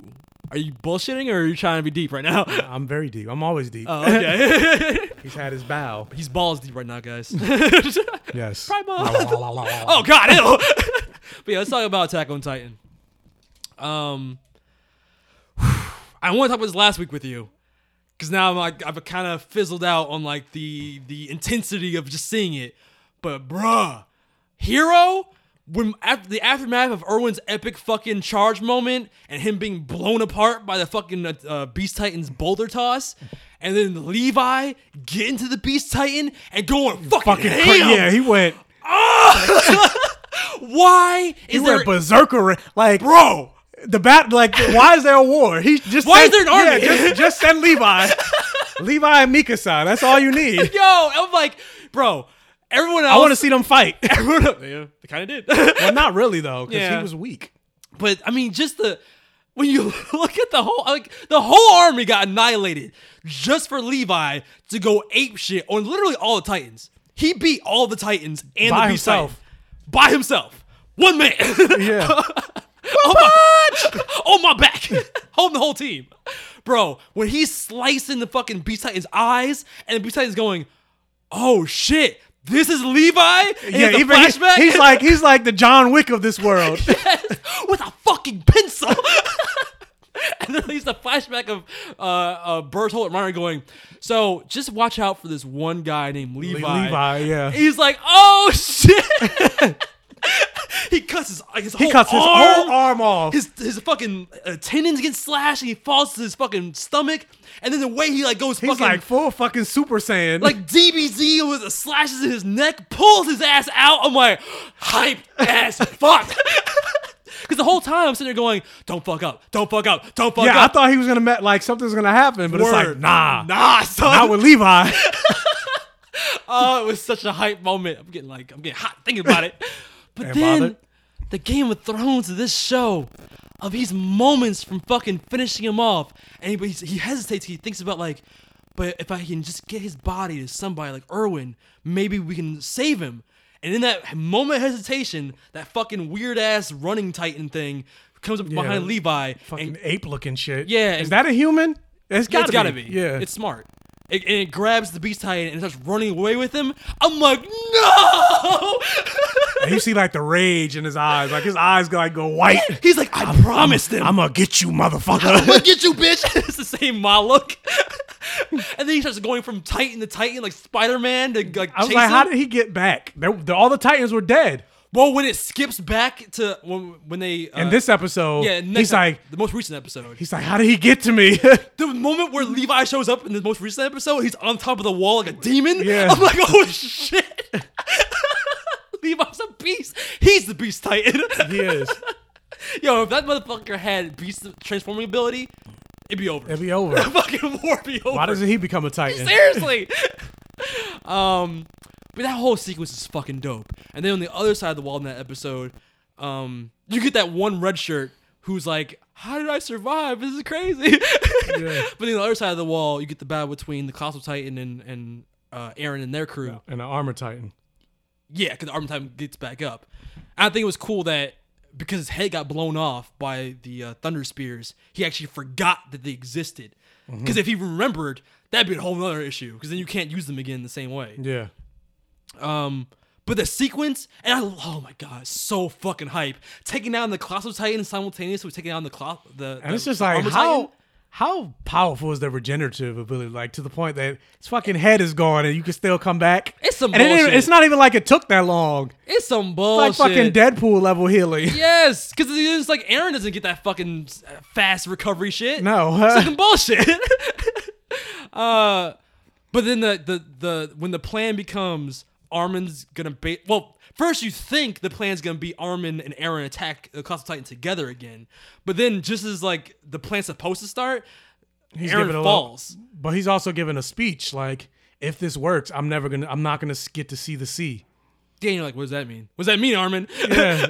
But then I like the moment where Eren falls and you think it's like, oh fuck, they fucked up. He's too weak to walk. What are they gonna do? And then Armin takes on the Colossal Titan by himself, and you're like, "Fuck, what's he gonna do? How's he gonna do it by himself?" The plan is fucked up. Yeah. So then you don't know what's gonna happen. So when he uses his maneuver gear to shoot into the Colossal Titan's bones rather than his skin, so when he releases all that steam, he's not blown away. He can hang on. Because the idea is, he's like, well, it seems like when he's releasing steam, he's getting skinnier and skinnier. So he must not be able to hold that form in the same way for that long because it uses too much energy. Too much energy, yeah. Yeah. So the plan is basically to overexhaust him. So when he's releasing the steam, Armin's just hanging on. And for a little bit, I'm like, okay, all right. So maybe Eren's going to get up off the floor and help him out. And he's just waves and waves of heat are hitting him. And I go from being hopeful, like, he's all right, nah, to when they show his skin get like blown off. And he's like all fucking charred and shit. He's got like no hair. His lips are all chapped and shit. And I'm like, he's all right. He's all right. And then when the steam stops and he kind of falls off, you're like, oh my god, is fucking Armin dead? But then you see that Eren, when the steam's blowing, Colossal Titan's sitting there going, is this the whole plan? Is this like his last like gambit? He's just gonna try and like hold on for as long as he can? Where's Eren at? Okay, well he's still down there, so he can't do anything to me. But then when the steam stops and his vision's not obscured anymore, he sees that what looked like Eren's silhouette was the hardening ability, that catalyst, that chrysalis thing. So then, he purposely fell. Yes, it was part of the plan. And then he's like, "Wait, where's Eren?"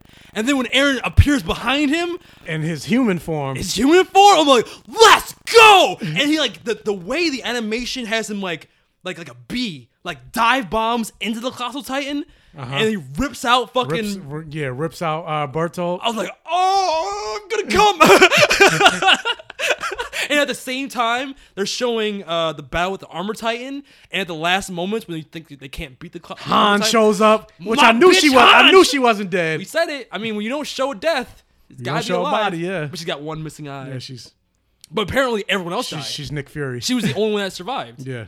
Like she's happy. And it's only because one of them they pushed her out the way. Threw her into like a well or something. Yeah. But when Han saves the day and gives Mikasa the opportunity to and that was a fucking badass moment too, where she flies into the Colossal Titan's mouth, or Armor Titan's mouth. It's like, open that shit up. Yeah. I was like, oh, it's so cool. It blows his ass to bits. And I love the shot of his head exploding and you him see coming out the back. Yeah, Reiner's body flying out of the explosion. I'm like, let's go. But then it ends in the down note. They show Armin on the ground, like a burnt crisp, looking like a fucking burnt hot dog. Look like fucking beef jerky. I was like, fuck. I was like, oh shit. Did you think he survived? No. Because he doesn't even start breathing until this episode. But I'm like, can you imagine how painful that is? Bro. Especially if you're still alive? Bro. He's got to be like in such shock that he's not even conscious. But he's apparently breathing, not. But he's breathing barely. I'm like, fuck. So then the most recent episode just ends on that. I'm like, why is this show so much better than Game of Thrones? But these are the twists and turns I wanted from this season of Game of Thrones. This is bullshit. Because even the next episode, this episode, where it starts with like, okay, well, now that they get that moment between Eren and the Beast Titan, because he shows up, but then runs away when he sees Levi, and he's like, your father brainwashed you, like, I'm gonna come back and save you. I'm sitting there like, what? Yeah, what? What does that mean? Yeah, what does that mean? Are there more twists? Oh, we better not be going to Mad Queen Eren. We're gonna end up rooting for the Beast Titan now. I swear to God, if they pull some bullshit where Eren becomes the bad guy or something, I mean, he might. He might side with the Titans. Like even what he was saying when he was pleading with Levi to revive Armin, he was like, all my memories are filled with hatred. Armin's not like me. He deserves to live. Like, I was like, oh, best friends. But yeah, it becomes like this civil war moment where there's a decision to either revive Armin, and then as Levi's about to hand him the syringe to fucking revive Armin and have him eat Bertold, the red shirt shows up with Eren. Fucking red shirt! I'm like, you can wait a second more? With Erwin. And like, of all people, he shows up with Erwin. And he's like, by the way, Erwin's alive. Can we revive him? Fuck. And then you see Levi take the syringe back, and you're like, don't do this. Don't do this, Levi. And then Mikasa's there too. So then that moment we got at the end of the second part of season 2, or season 3, where remember there was like the post-credit scene of them fighting, and we're like, what the fuck is going on? Mm-hmm. This was that moment. And it becomes a decision between who do we save? Do we save Levi? Do we save Erwin, or do we save Armin? And how did you feel about that? Like, did you have someone in your head that you wanted to be saved? I was like, I guess it makes the most sense to save Erwin because he's the leader of he got them as far as they are. Like, but I think, but at the same time, Eren made some good points. At the same time, part of me I was like, but I don't know. I feel like his story's over. Ultimately, it is what happens. But I mean, Eren made some really good points. Eren made good points too. He was like, how many times did Armin do the same thing? And honestly, when you really think about it, at least Erwin's gambit. But I was gonna say, but at the same time, though, I was like, but Armin hasn't really shown like the level of leadership to rally a bunch of people. No.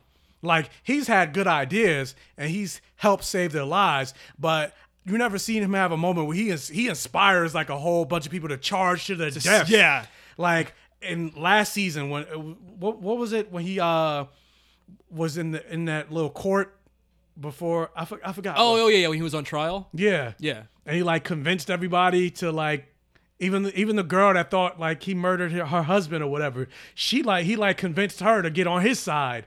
And it's like you never really seen Armin have that level of charisma. No. And you need that. You do. And even a few episodes prior, you kind of see Armin's first opportunity to have that leadership. And he deferred back to Gene, whatever. Yeah. And you can even see when he had to give orders, he was a little hesitant. He was like, I've never done this before. I'm kind of timid by nature. But I think ultimately the decision they made makes a lot of sense. Especially because even when the red shirt was like, fuck that, like, we gotta save Erwin because he's the devil, and I survived to bring the devil back. He doesn't deserve to die because he's gotta live on with the shit that he's done. I'm like, you're actually convincing me the opposite. Yeah, I was gonna say, you're not making your case, bro. Yeah, you're making a terrible case here. But then that kind of gives credence to Levi's ultimate decision. Yeah, that's what made him change his mind. Yeah, and then also the moment where Erwin slaps his hand away, but it's really him having a memory of him raising his hand as a kid, asking the teacher about the Titans question, which ultimately killed his father. Then you realize in that moment that, like, yeah, his life has been hell. Like, he also had dreams. And I like the parallels between Armin and Erwin, how they both had dreams and stuff like that. But like you said, his story is over. He sacrificed so much to already get to where he was that bringing him back would be bringing him back to hell. And it's almost like a Dr. King thing. Like, I can lead you to the mountaintop, but I might not get there. So his thing is, I can lead you to the basement, but I might not get there. That's a really good parallel. Yeah, I like that. That is deep. Good job. Thank you. But I mean, yeah, I think that logic makes a lot of sense. Mr. Philosophical Head. Because you see, Mr. Philosophical Head, and you could see, like, even in the prior episode where he kind of made peace with his death, like the moment where he thinks about all the allies that he had to sacrifice to even get to this point. Like, how would he feel? Like, you know, he had to live with all those people that he had to sacrifice to even beat the Beast Titan too. Like, it's too much. So he's like, you know what? I like Levi's last line of, I feel like he should be at peace. Like, I forgot what the exact line was, but something like that. Yeah, something like that. Like, he deserves to finally rest. I actually tear up. Like, that. Almost like an Iron Man thing. Like, you can rest. Yeah. You can rest now. Yeah. But Levi's last line about it made me tear up. I wasn't expecting that. Cause I love Erwin, but I didn't think I would cry for his death. Cause I hadn't up to that point. But I think Levi's, like, last words about it made me feel a lot for that character even more. And then the cool shot of basically Armin being, like, resurrected as a Titan. Yeah, like that moment where he comes out of, like, the back of the Titan. That's like a resurrection kind of thing. I like that. Or even, like, seeing Bertolt scream as help me! Just watching him. Like, fuck you. Yeah, fuck you. You're just like, now you're Marco. How you feel about that? That's how Marco felt, asshole. Basically, yeah. He's like, Annie, Reiner, help! Where's Annie? Is she dead? No, she's still in prison in the city or whatever. But I thought, that was another thing. Yeah. How many times things that fucked up? Fucking saved Reiner. Yeah. I was like, God damn it. Yeah. Damn it, Gene. This is your fault. It is. But Hongi was like, I made the decision. I'm like, all right, well, at least you stuck by that, but fuck. It makes you so mad. Yeah, because they could have used his power. But I guess I don't know if they had another syringe. I guess they got the better power. Yeah, because they've already beaten Reiner twice now. So actually 3 times. So it's not like he's the easier threat to take care of in the future than the Colossal Titan was. Yeah. And now they got Armin as the Colossal Titan. Fuck yeah. All right, humanity. But I fucking love this show. Perfect vision for both those episodes. Yeah, agreed.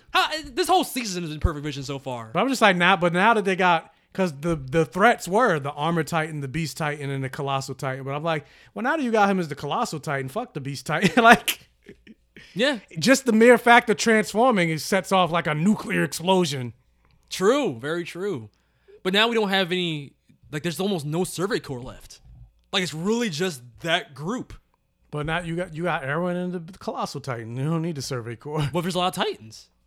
The Colossal Titan is the big. Just That's true. Do what he did to what Bertolt did to Erwin, where he like wind his foot back and donkey kicked the shit out of him. That's fucking true. Actually, yeah, there should be a lot of epic Godzilla battles now where the Colossal is just stepping on motherfuckers. Yeah. Oh my god, can you imagine fucking like in John Wick where he used the horse to like fucking snap people's necks? Could you imagine Eren as a Titan riding the Colossal Titan?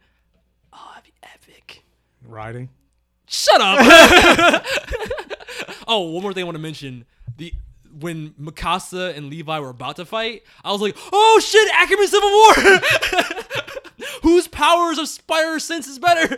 But he was weak. Even she said he's weak. He's tired. I can take him. Yeah, and have you seen her abs? She's got like a 10-pack, so she's pretty fucking strong. I mean, he probably does too.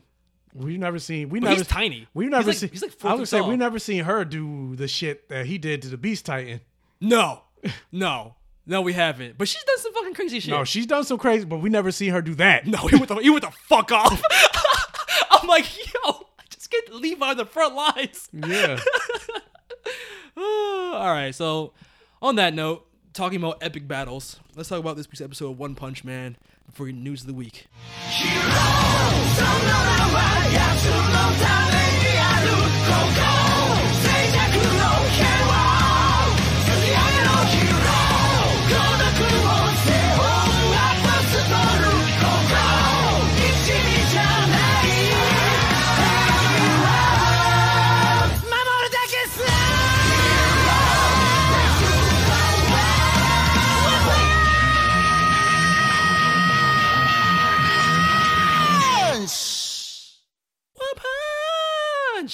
I'm gonna just say it right off the bat. I think this is probably the best episode of One Punch Man this season. I agree. Yeah? Yeah. Even when it ended, I was like, yeah, I was hyped. Yeah. In the back of my mind, I'm always still like, but if only it was animated by the old team. Because like I feel like what's making this epic are the story beats. Like the feeling of that martial artist character with the long Super Saiyan 3 hair. Shiryu, yeah. Being a badass. Like his build-up of being like so fucking awesome that he's pretty much never been defeated. Nah. And then like to get to the point that he's begging for his life. Yes. And I was like, fuck. It's the voice acting. Because it made it, I'm like, oh my God, is he gonna fucking die right now? And it's like, why do I care? I don't really care about this character, but just to have that build up of, and then him being kind of the hero of saving the other people in the martial arts tournament from the other martial artists that became demons, like beating them first, then fighting the red horn guy, and like thinking like, oh shit, they're kind of equal. Nah, I beat him too. All right, cool. All right, yeah, maybe you can take Goketsu too. Nah, nah, nigga. And then even with one of the demons martial artists. That was funny. When he kind of all of them. Not even just that, but like how he there was a moment that kind of was reminiscent to season 1 where Saitama was punching towards what the fuck is the cyborg name? Genos? Yeah, when he's punched towards Genos and he stopped right before he punched him, and the shockwave of that alone destroyed like mountains. Yeah. They kind of did the same thing where like he just put his hand on that guy's shoulder and it like destroyed the whole back of the arena. Yeah. And he's like, there are other people more powerful than I am, so watch yourself, motherfucker. Yeah, but I like that demon, the martial arts that became that demon, because there was a funny moment where he's watching what's his name fight Goketsu or whatever, and he's like, yo, help me, we can team up. And he's like, nah, nigga. Yeah. I see what's going on. I'm gonna become a demon and be stronger than you. And he ate all the cells at once, and he immediately died. Yeah. And then it's that cool thing where the two martial artists are also heroes come back, and they do like a 3-way team up to kind of fight. Is it the fight Goketsu? Oh yeah, because they sacrifice themselves to fight. To let him escape. To let him escape. But then as he's escaping, that martial artist gets revived. Mm-hmm. You think he's dead, but he comes back as like a super demon. Yeah, super demon. And then destroys him. And then it's that moment where he's begging for his life. And it's like, fuck, what are you going to do? Because there's no one else to help you. But I'm like, where was Saitama that whole time? He ran away. How far did he run? And then that he could hear him go, help. Yeah, I heard you calling for help. Like, what about that? All the rest of the fights that were happening. Yeah. You didn't hear none of that? The explosions, It's plot. It's yeah, like they wanted to have a Goku moment. But bruh. But yeah. When Saitama shows up? When he shows up, I was like, you fucking dead now. Like, when the show's at its best, it does that, like, hero reveal of Saitama in, like, such a satisfying way. Because like it's there's no tension in when Saitama's there. Yeah, because this is like he's gonna win. Yeah, you know he's gonna win. But it's like when you feel for the other characters, and it's like Superman showing up, like, oh, thank God you're here. Yeah, thank you so much. Like, oh, I have not been so hyped for a One Punch Man moment, like you said, that fucking last scene where it's like, you did good. Now it's my turn. Yeah, like, yeah. And they didn't even show him in the goofy animation. They show him like the serious Saitama. Yeah. So I was like, oh, fuck. I wish they just showed it, though. Because you know it's going to be one punch. Well, it might not be. No way. It might be like... 2 punches? Yeah, it might be 2 punches. You might have to try a little bit. Yeah. But that's just... oh, my God. I'm like, come on, Saitama. I'd give this episode perfect vision. I would, too. Yeah. Like, it might be a whole episode of that fight, them fighting. Maybe. But yeah, it's definitely the apocalypse that's happening. Do you get that sense now? Yeah. Yeah. But And I feel like Garo, whatever his name is, he's going to end up taking that monsters thing. Definitely. And that's Especially going to make him stronger. Especially when they showed that martial artists take like a bunch of them and made them like super strong. So if Garo does the same thing, you know he's gonna be like, oh, here's my prediction head, because they have like that Orochi demon thing, that Demon King monster. Mm-hmm. I bet money that Saitama's not gonna fight that thing. Garo's gonna fight it. Like he's gonna take all those, like they're gonna build up that Demon King thing and be super strong, but then Garo's gonna take all those demon cells and then like one shot it. And then it's gonna be like, oh, now he's gonna fight Saitama, who's stronger. But I'm like, how weird is it that the fucking dog man is so fucking powerful? Yo, I forgot about that. I love that character. I was like, this is so weird. But I love the way he like took a little stance, like. I was like, yo. But he's so fast, so strong. Like, what are you? I don't know, but I love it. I think he might be my favorite S-Class hero. Is he? I think he is. Okay. He's got like the funny face and like the little dog outfit. And like I just love how he takes like the little fighting stance like a dog. Girl's like, oh shit, he's strong and fast as hell. Yeah, I was expecting this. He's all power and speed though. I can beat him with technique.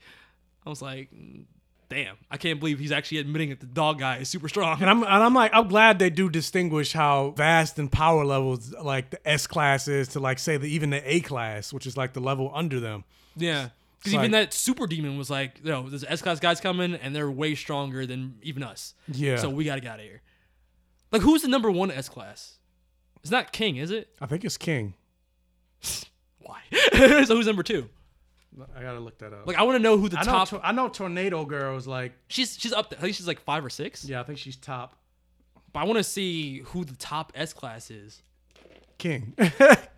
Okay, whoever's not King. Because he's running the ultimate con, so.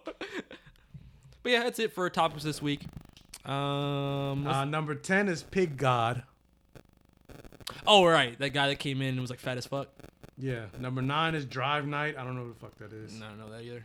Number 8 is Zombie Man. I don't know who the fuck that is. The fuck? No, King is 7. Oh, King 7? Yeah. So who's number 1? Number 6 is Metal Knight. And he's fucked up. Number 5 is Child Emperor with the robots. Okay, which I don't even agree with that. Yeah, I mean... He got his ass beat, kind of. I guess. Number 4 is Atomic Samurai. I don't think we've seen him yet. Maybe we have. I don't know. I don't remember. Number 3 is Silver Fang. Oh, wow. Silver Fang's 3? Silver Fang is 3. Oh, shit. Tornado Girl is 2. Oh, shit. So who's 1? Blast.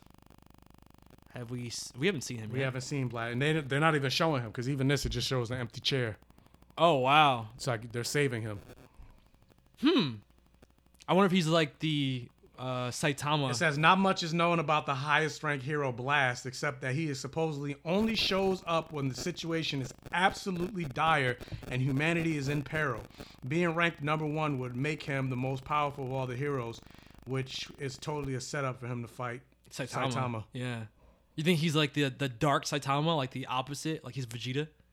I mean, he could be. He's like, I did 110 push-ups. 101. Yeah, something stupid like that. Okay. Well, yeah, talk about the theory before we move on about... So yeah, if she's number 2. Yeah, word. I mean, but you see how strong she is. Yeah, she is super strong. But yeah, Silver Fang number 3? I didn't think he was that strong. Yeah, I guess. Remember he couldn't do anything but that meteor in the other season? He's you're just like, well, that's a meteor. That's a meteor. What are you going to do with a meteor? I don't know. He's number 3. Do something. Try. Yeah, but it's still number 3 human. What was I going to say? Did I ever talk about the theory about why One Punch Man is actually so strong? I feel like he could be an alien or something. No, nothing like that. Think about the monsters and how their forms reflect what their desires are in life. So like, remember monsters show up like, I'm a crab monster because I ate a lot of crab, or even the martial artist, like I'm an evil martial artist monster because I wanted to be the best martial artist. Like the same thing applies to Saitama, but for being a hero, because being the best hero was his desire. That's what made him into the best hero. Yeah, but aren't there other people that want to be the best hero? Shut up.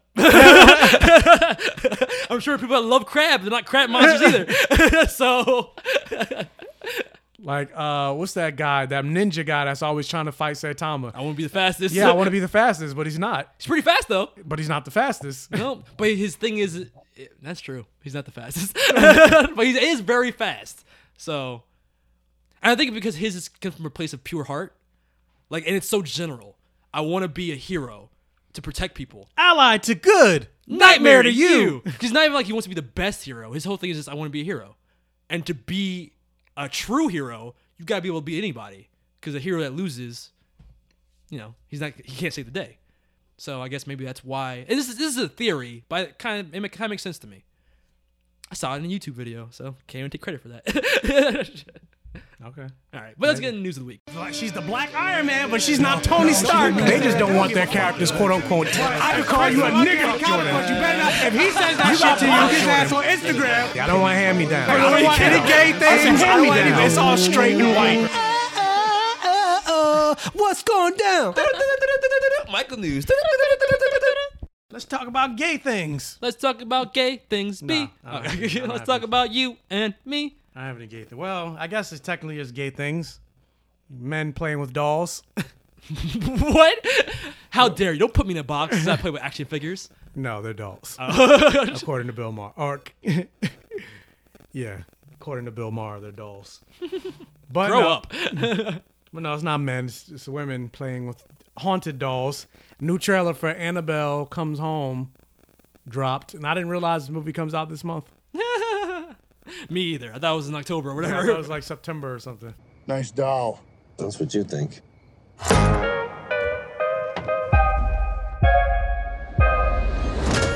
Did it work? The evil is contained.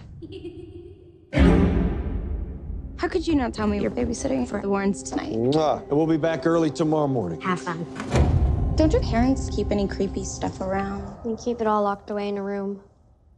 It's not good for anyone to go in there. My dad says that everything in there is either haunted, cursed, or used in some ritualistic practice. What's that? The ferryman. They put coins over the eyes of the dead so he could take their souls. What about the doll that's in there? Annabelle, she's in a case for a reason.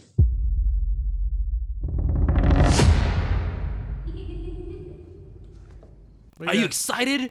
In a world that we have Chucky coming out, do you care about Annabelle still and the ferryman? Yeah, whatever the but fuck? I'm not. I know you don't care about Chucky either. Because like, it's not paranormal. Yeah, exactly. You already know how this movie's gonna end. What, Chucky? Yes. I do? Yes. How do I know how it's gonna end? Because it's super fucking obvious. Okay, how's it gonna end, Mr. Prediction Head? Like if Chucky's an AI, you know it's gonna end where it's like he becomes like Skynet or whatever. Like instead of that was what I was gonna say too. Yeah. Fuck. Instead of him being in this one doll, now he's in because they say he can control all the devices that we whatever have. Yeah. He's gonna be in. He's gonna control all of the shit. That's how the awesome. movie. That's not awesome to you? No, I want magic. What? But that's basically the same thing as magic. It's science no, magic. it's science. Thor says it's the same thing. Well, fuck Thor. Even though, yeah, I do want to fuck Thor. But, wow. Yeah. Even fat Thor? Yes. Because it's still Chris Hemsworth. Okay. And I'm pretty sure his dick is still fat. Oh my god. Let me wield that hammer. Whoa. Am I worthy? Which Men in Black comes out this month too. Okay, cool. But Annabelle, do you care? Yeah, Annabelle. I mean, whatever. Who's calling me from Morristown? I don't know. Decline. Okay. I mean, yeah, this paranormal universe they're still setting up with more fucking characters and shit. Yeah, they're basically in the trailer. They're setting up they're another planting character. seeds for another character, the ferryman. Fuck. So after this movie, there's gonna be a ferryman movie. It's not even that creepy. Like when they showed its face, I'm like, all right, he's got coins in his eyes, big deal. Well, those coins are evil. Evil. But yeah, pretty whatever to it. I'm pretty mad on Annabelle. I mean, I thought the last one was decent enough, so who knows? I might like this one. Maybe. I'm just like, this girl was stupid. Oh yeah, we reviewed Annabelle Creation with Jamie, didn't we? With Jamie, yeah. Yeah, okay. It's like, This room is filled with a bunch of haunted. Don't touch anything. What did you touch? Everything. I touched everything. You should really have a better lock on that door, dude. I don't know. When you got pure evil in a room, Especially when you got kids in the house. Security cameras, like none of that. You're not gonna have an alarm system, nothing. Yeah, if you got a hex to block out the evil for the artifacts, you don't got like a hex to keep people from going into the room. Like step over this threshold and your flesh will melt. Yeah, hide your key better or something. I don't know. But yeah, that's Annabelle. That's the only trailer. So cool. But so the box office for this this weekend, what do you think was number one? Number one, Godzilla? No. Really? Wow. Number one was Godzilla King of the Monsters. Okay, fuck you. Godzilla was 2014. Okay, well, clearly that's what I meant. Well, that's not what you said. Okay. But yeah, Godzilla was number one, but it was number one, but to a disappointing $49 million. It's crazy how $49 million is disappointed. But yeah, that's really low. Considering what they spent. Yeah, I have to assume the budget is big on that. It is saying that Godzilla King of the Monsters is the lowest grossing of the 2014 Godzilla, Kong Skull Island, and now this. So the trilogy of the monster movies that they're doing, this is the lowest opening. Oh shit! So it's going downhill. Fuck! It's going deep. Oh no! It's becoming the DCU. So the monster DC universe. First Godzilla opened at 93 million. 2014 Godzilla. Damn. 93 million. It's like a 50% cut. Kong Skull Island was 61 million. So yeah, this is 40. That's no bueno. Damn, man, I feel bad. No, Godzilla. So you think King Kong versus Godzilla is gonna be bigger, or do you think it's gonna be diminishing returns? I feel like those are two headline characters, like King Kong. I feel like it might open about the same or maybe a little bit more than this. Okay, so remember, I don't think it's gonna hit. I don't know if it's gonna hit 93 million. All right, I'm gonna say it is. So remember this in a year. But who knows? Because I'm like, especially also considering like this movie has gotten lukewarm responses. Yeah. It's very mixed. I think it's like 60-something% on Rotten Tomatoes. No, I think it's like 40-something% on Rotten Tomatoes. I mean, here's the thing. I think as films, each movie's gotten worse too. Like I didn't really love Kong vs. Skull Island. It was okay. But did you fight Skull Island? The fights were pretty weak in that movie too. But, you know, Loki and Captain Marvel are in it. So. Well, maybe they could join the Paramount's Monsterverse and is that still happening? Have Godzilla and the Mummy. Well, yeah, remember I mentioned they were doing like Invisible Man or whatever the fuck. Oh, okay. But number two, with a solid sophomore debut, is still Aladdin, still number two. Number three, with another solid opening, is Rocket Man, which is above their. They were predicting $18 to $20 million opening weekend, so it exceeded their box office expectations with about $5 million more. Okay. Or more, because if it opened with 18, it's more than 5. But yeah, so it exceeded their expectations. Well, I'm happy for that Kingsman crossover. Yeah, that's basically what it was. And number 4, which is another win for Blumhouse, is Ma, with an $18 million opening weekend, and they only spent $5 million on their budget, so they made more than their. Yeah, that's the thing. Horror movies always get really good return. Yeah, because they don't spend any money on them. And John Wick rounds out the top 5 with $11.1 million, making a total of $125.7 worldwide. Okay. And still in the top 10 is Avengers Endgame. That was number 6. Of course it is. Bringing its domestic total to $815.5 million. And number 7 is Detective Pikachu with $6.6 million, bringing its domestic total to $130.6 million. And Brightburn is number 9, making a total of $14.2 million domestically. I'm happy Brightburn is doing okay though. Yeah, I think it made. I think what did they spend? I forgot. We 7 mentioned million. it before. Yeah, so they almost made double their budget. Granted, you still got to take out the theater's cut, Advertising. and marketing, but they still. I think they made a pretty decent amount of. I really hope we get that fucking universe. I do too. I'm more excited for that universe than I am for the monster universe. Yeah, agreed.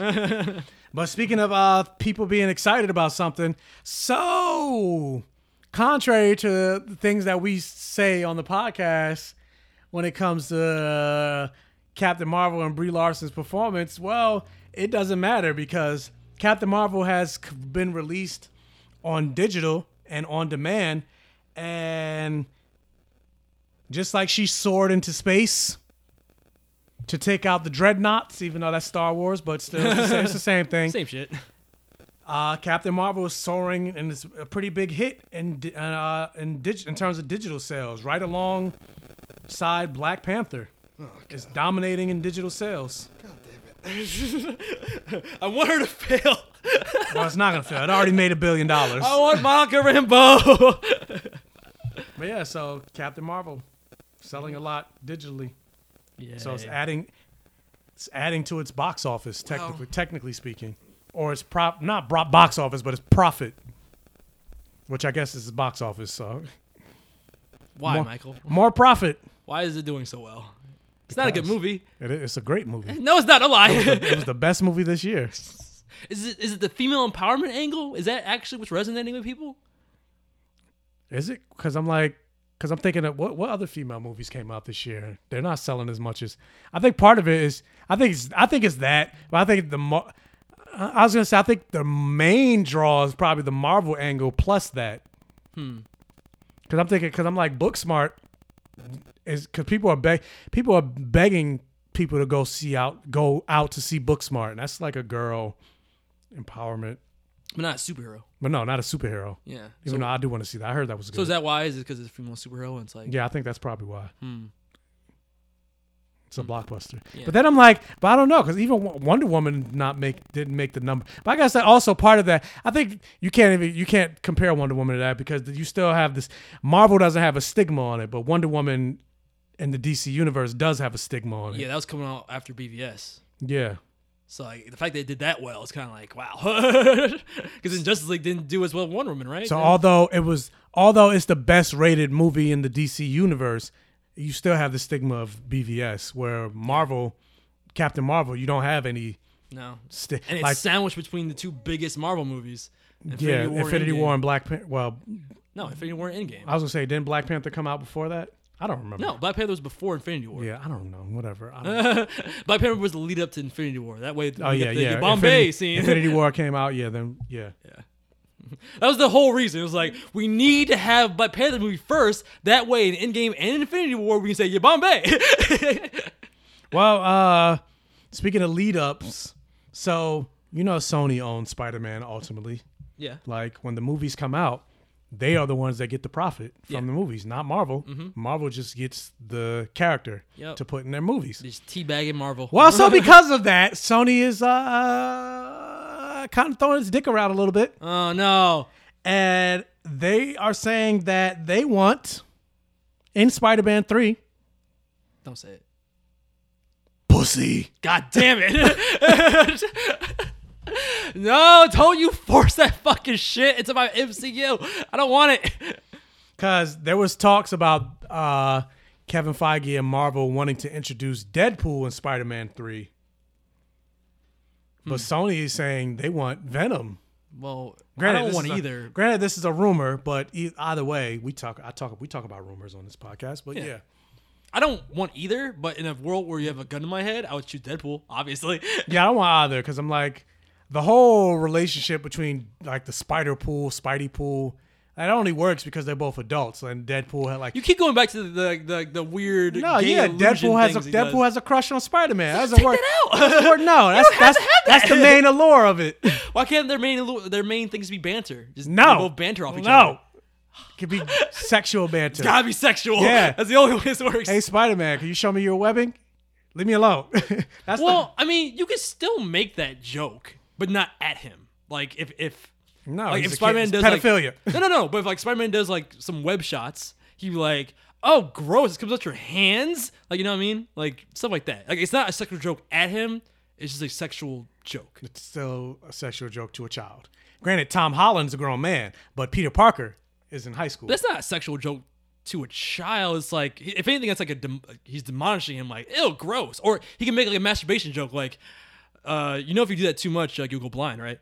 Like, you know what I mean? Like, that's not like a What are you talking creepy. about? Kids don't masturbate.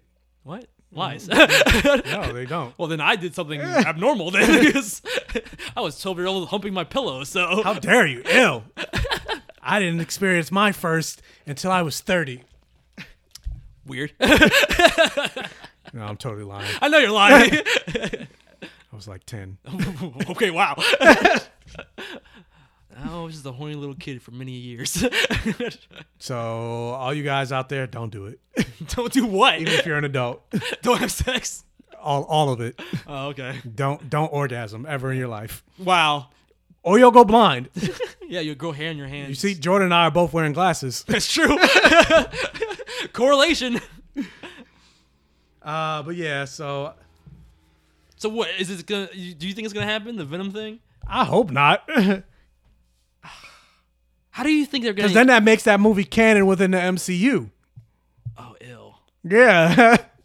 How are they even gonna do it? Like, how are they gonna even have like a rivalry? They kind of fucked that up already. Like, you know what I mean? Like, he already has the suit. Venom has nothing to do with Spider-Man. No. So does the suit? Do they have a fight for some random superhero reason? Like, oh, I don't know you. Who are you? You look like a villain. Let's fight. And then, I guess he still eats people's faces, right? So Yeah. like, he's fighting some villains. He eats like a random gangster's head. Spider-Man sees that, like, yo, what the fuck? And they fight. And during the fight, maybe he loses the symbiote. Yeah, the suit attaches to him. Yeah, he's like, oh, what the fuck is this? And then he gets the black suit for a while, and then it goes back to Eddie, but then it's like, oh, I want to get back to Spider-Man, and it makes him crazy? Like, you gotta be able to make... That's too convoluted. yeah, it's stupid. Like, that's what I'm saying. Like, there's no real good way to do this. And then I gotta fucking deal with fucking trash Carnage, that terrible wig, looking like Sideshow Bob. In the MCU. I doubt he's going to be in. Well, but yeah. he's in the MCU. Yeah, now he's in the MCU. Yes. It's terrible. No, I don't want it. If they force Venom into that movie, I'm calling rape. Rape. They're forcing this upon me. I don't want it. I mean, who knows? Well, speaking of something being forced upon Where's this going? a person, Cruella de Vil is known as a villain that loves to force her will of wearing Dalmatian fur by fucking skinning dogs and shit. Puppies. So Disney is known for doing all their properties live action. Aladdin, Hooray. Jungle Book, Cinderella, Beauty and the Beast. So they're doing a live action version of Cruella de Vil. Who's Cruella? Emma Stone. Emma Stone? Yes. Hermione? No. That's Emma Watson. It's Emma Watson. Gwen Stacy? Gwen Stacy. Still. That's still like a what? She's too pretty. Well, and she's like a cute Cruella round de Vil face. could be pretty. But she's like a cute round face. Do you remember Cruella de Vil? Cruella de Vil can have a cute round face. Do you remember the cartoon of Cruella I know de Vil? what Cruella de Vil is. If anything, why isn't it fucking she's writing this article. That doesn't look anything like I'm like, Cruella de Vil. I feel why isn't it Glenn Close? Glenn Close. Who's that? You don't know. I don't know. You know names. nothing, Jon I Snow. gotta see the face. I'll show you. I bet you my fucking fan casting's better. I can't say that for sure though. Let me see first. Let me see. Oh yeah. No, you kind of won. I was gonna say Bellatrix Lestrange. Like if you're gonna go for pretty, but still like kind of thin looking and like gaunt. She's got like mine's better. I mean, I like that better because she's older. I think Cruella de Vil should be older. But if it's but if you have to go pretty and young, like Emma Stone, isn't Bellatrix Lestrange a much better fit? What's her name? Helena Bonham Carter. Helena Bonham Carter. Yeah. Yeah. Isn't that a better fit? And she got kind of like the eccentricities. Yeah. So what the fuck? Who cast this shit? What kind of Hollywood dude is like, no, I gotta make it pretty, otherwise people are not gonna care. I mean, that's how Hollywood. Like you think about movie, think about Ready Player One. Oh, if you see what I look like, you're gonna not like me. And it's like, you're still fucking hot. Yeah, look at my terrible disfiguration. Like you squint real hard. Or like, Jigsaw where? from fucking Punisher. It's like you got like one scar on you, Oh bro. yeah, I'm hideous. Like, no, you look cooler actually. Yeah, you got like fucking like one scrape. Yeah. Yeah, that's terrible. Is it gonna be like a prequel? Is it the same story? Is it? I got so many questions. Is it? I don't know. I closed the article. Okay. I don't care that much. This is more just rhetorical question. Like, is it gonna be from her perspective? What the fuck? I mean, they're probably gonna Maleficent it, where she's not really the villain. She's misunderstood. How the fuck are you misunderstood if you want to skin puppies? You can't put nuance. Maybe in they're evil puppies. Evil puppies. It's like she's a backstory where it's like a dog bit me when I was young. Yeah. The 101 Dalmatians, they weren't cuddly. They were 101 fucking rabid rabies dogs. Fucking street dogs. That's so weird. I mean, I'm more okay with that though as a movie because I didn't have an attachment to 101 Dalmatians that much. Like I watched it as a kid, but if you ask me what the plot was, all I remember is that one scene where she's like in a car chasing the dogs in another car or whatever. That's all I remember. Mm-hmm. Do you remember anything about that movie? That. Like, that's the only scene, right? Yeah, that's the only scene. So I don't. Whatever, remake it. I don't care. Did they already do this? I thought they already had a live action 101 Dalmatians. I think they had a Dalmatians movie, but not Cruella. There's a difference. I don't know. Look it up. But speaking of you said you don't care. Speaking of caring, because I do care about this, because I'm like, it's too long. I want it now. But basically, they announced that the Winter Soldier and Falcon or Disney Plus series is going to be the first series to come out on Disney Plus for the MCU movie or the MCU connection stuff that they're doing on Disney Plus. But it's not coming out till August of 2020. Damn. That's a wait. I mean, whatever. Good things come to those who wait. Nah, I don't want to wait. Okay, never mind. I was willing to wait. Get that Cap Bucky. Giving them some sucky. Whoa. Yeah, I think so. Yeah. Well, it's loading the pictures. But yeah, they did. What the fuck? It was called 101 Dalmatians in 1996. Right there. Oh, yeah, I remember that. Yeah. Now that you showed me the poster, I remember that. Yeah. They already did this. Disney, what the fuck? Like, no, we're going to do it again. Well, it doesn't matter. When's my live action Bambi? I mean, that might come next. I probably will. Speaking of something coming next. Oh, God, what does that mean? It's not even dirty. Oh, yeah, so Netflix just announced today, actually, right before we recorded, that the Russo brothers are doing an anime series of Magic the Gathering. Oh, yes. This news. Yes. I don't know what the fuck Magic the Gathering is. So. The card game. Well, I've heard of it, but I don't know what it is. It's. I mean, I've never played the card game really, but I know of it, and I've seen cards. I've seen people play it. It seems like a more adult Yu-Gi-Oh! Like if Yu-Gi-Oh! Had sex with Lord of the Rings. I don't know what Yu-Gi-Oh! Is. But it's based on the world, right? It's not the card game or anything. Yeah, it's based on the. They do a Netflix series on the cards. Maybe. Yeah, I don't know. Yu-Gi-Oh! With holograms and shit. I mean, the Russo brothers have like earned my confidence. Well, speaking of which, we haven't watched the series that they did on, what was it, FX, Deadly Class. I've heard really good things about that. Oh, yeah. I didn't even know that came out. I heard really good things about that. So is that another series to watch? Is it a series? Yes, it's a series. Oh, man. So many things to binge. I'll check it out, though. The Russo brothers, I feel like they're the type of like creators that it's what makes their movies good is them. Like it's their understanding of what makes film and what resonates with people. So I'd follow them anywhere. So yeah, Magic the Gathering, fuck yeah. Well, speaking of following somebody anywhere, guess what, Jordan? What? I was like, oh, you're not going to say anything. I don't know. I just kind of stare at you like, I became mod just now. I just stare. So you know the story of Kal-El, right? Yeah. He came to Earth, and his cousin, Kara Zor-El, was sent with him to watch him over, and she was older. and she followed him to Earth. Well, they're following. Kara is following in Kal-El's footsteps in the sense that you got a Man of Steel movie. Now you're getting a Supergirl movie. And now it's official because Supergirl is going to be starting production in 2020 with a 2021 release date.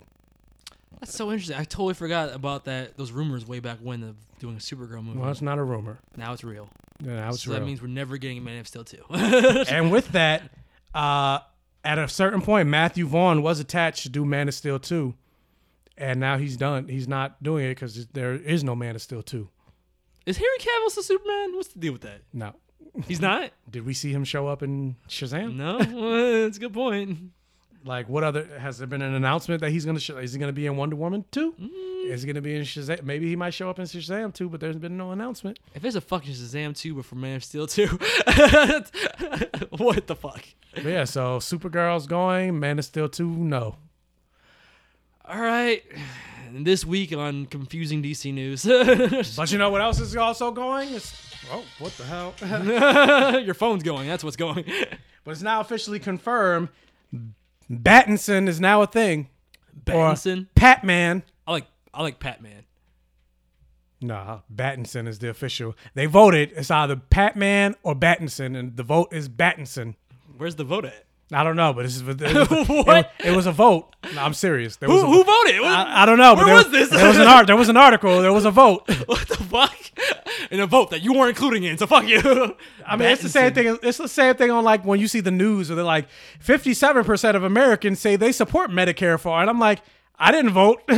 Wait, so why did Battinson win? It sounds harder to say.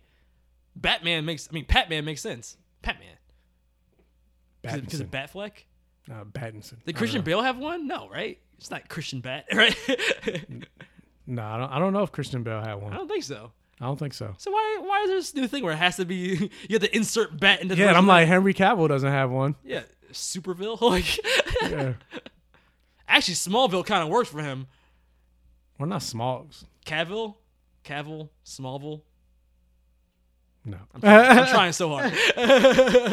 But yeah, I think I hurt my arm stretching that hard. Pattinson is confirmed.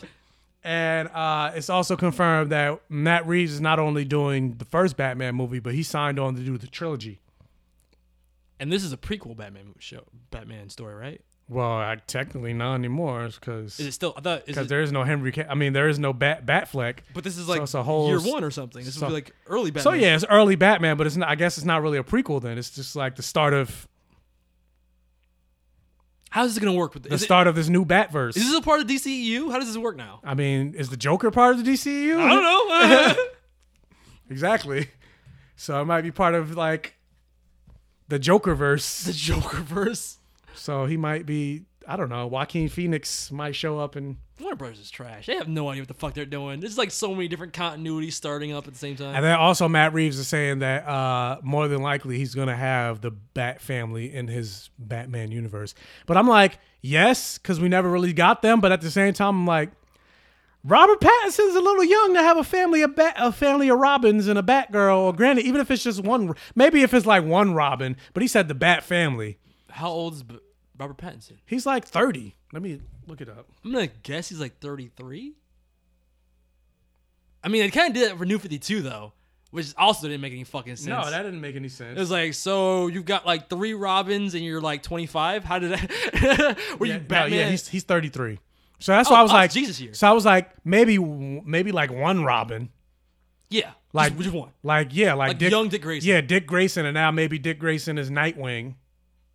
So you got maybe there's a time skip. You got Dick Grayson when you were like maybe like 25.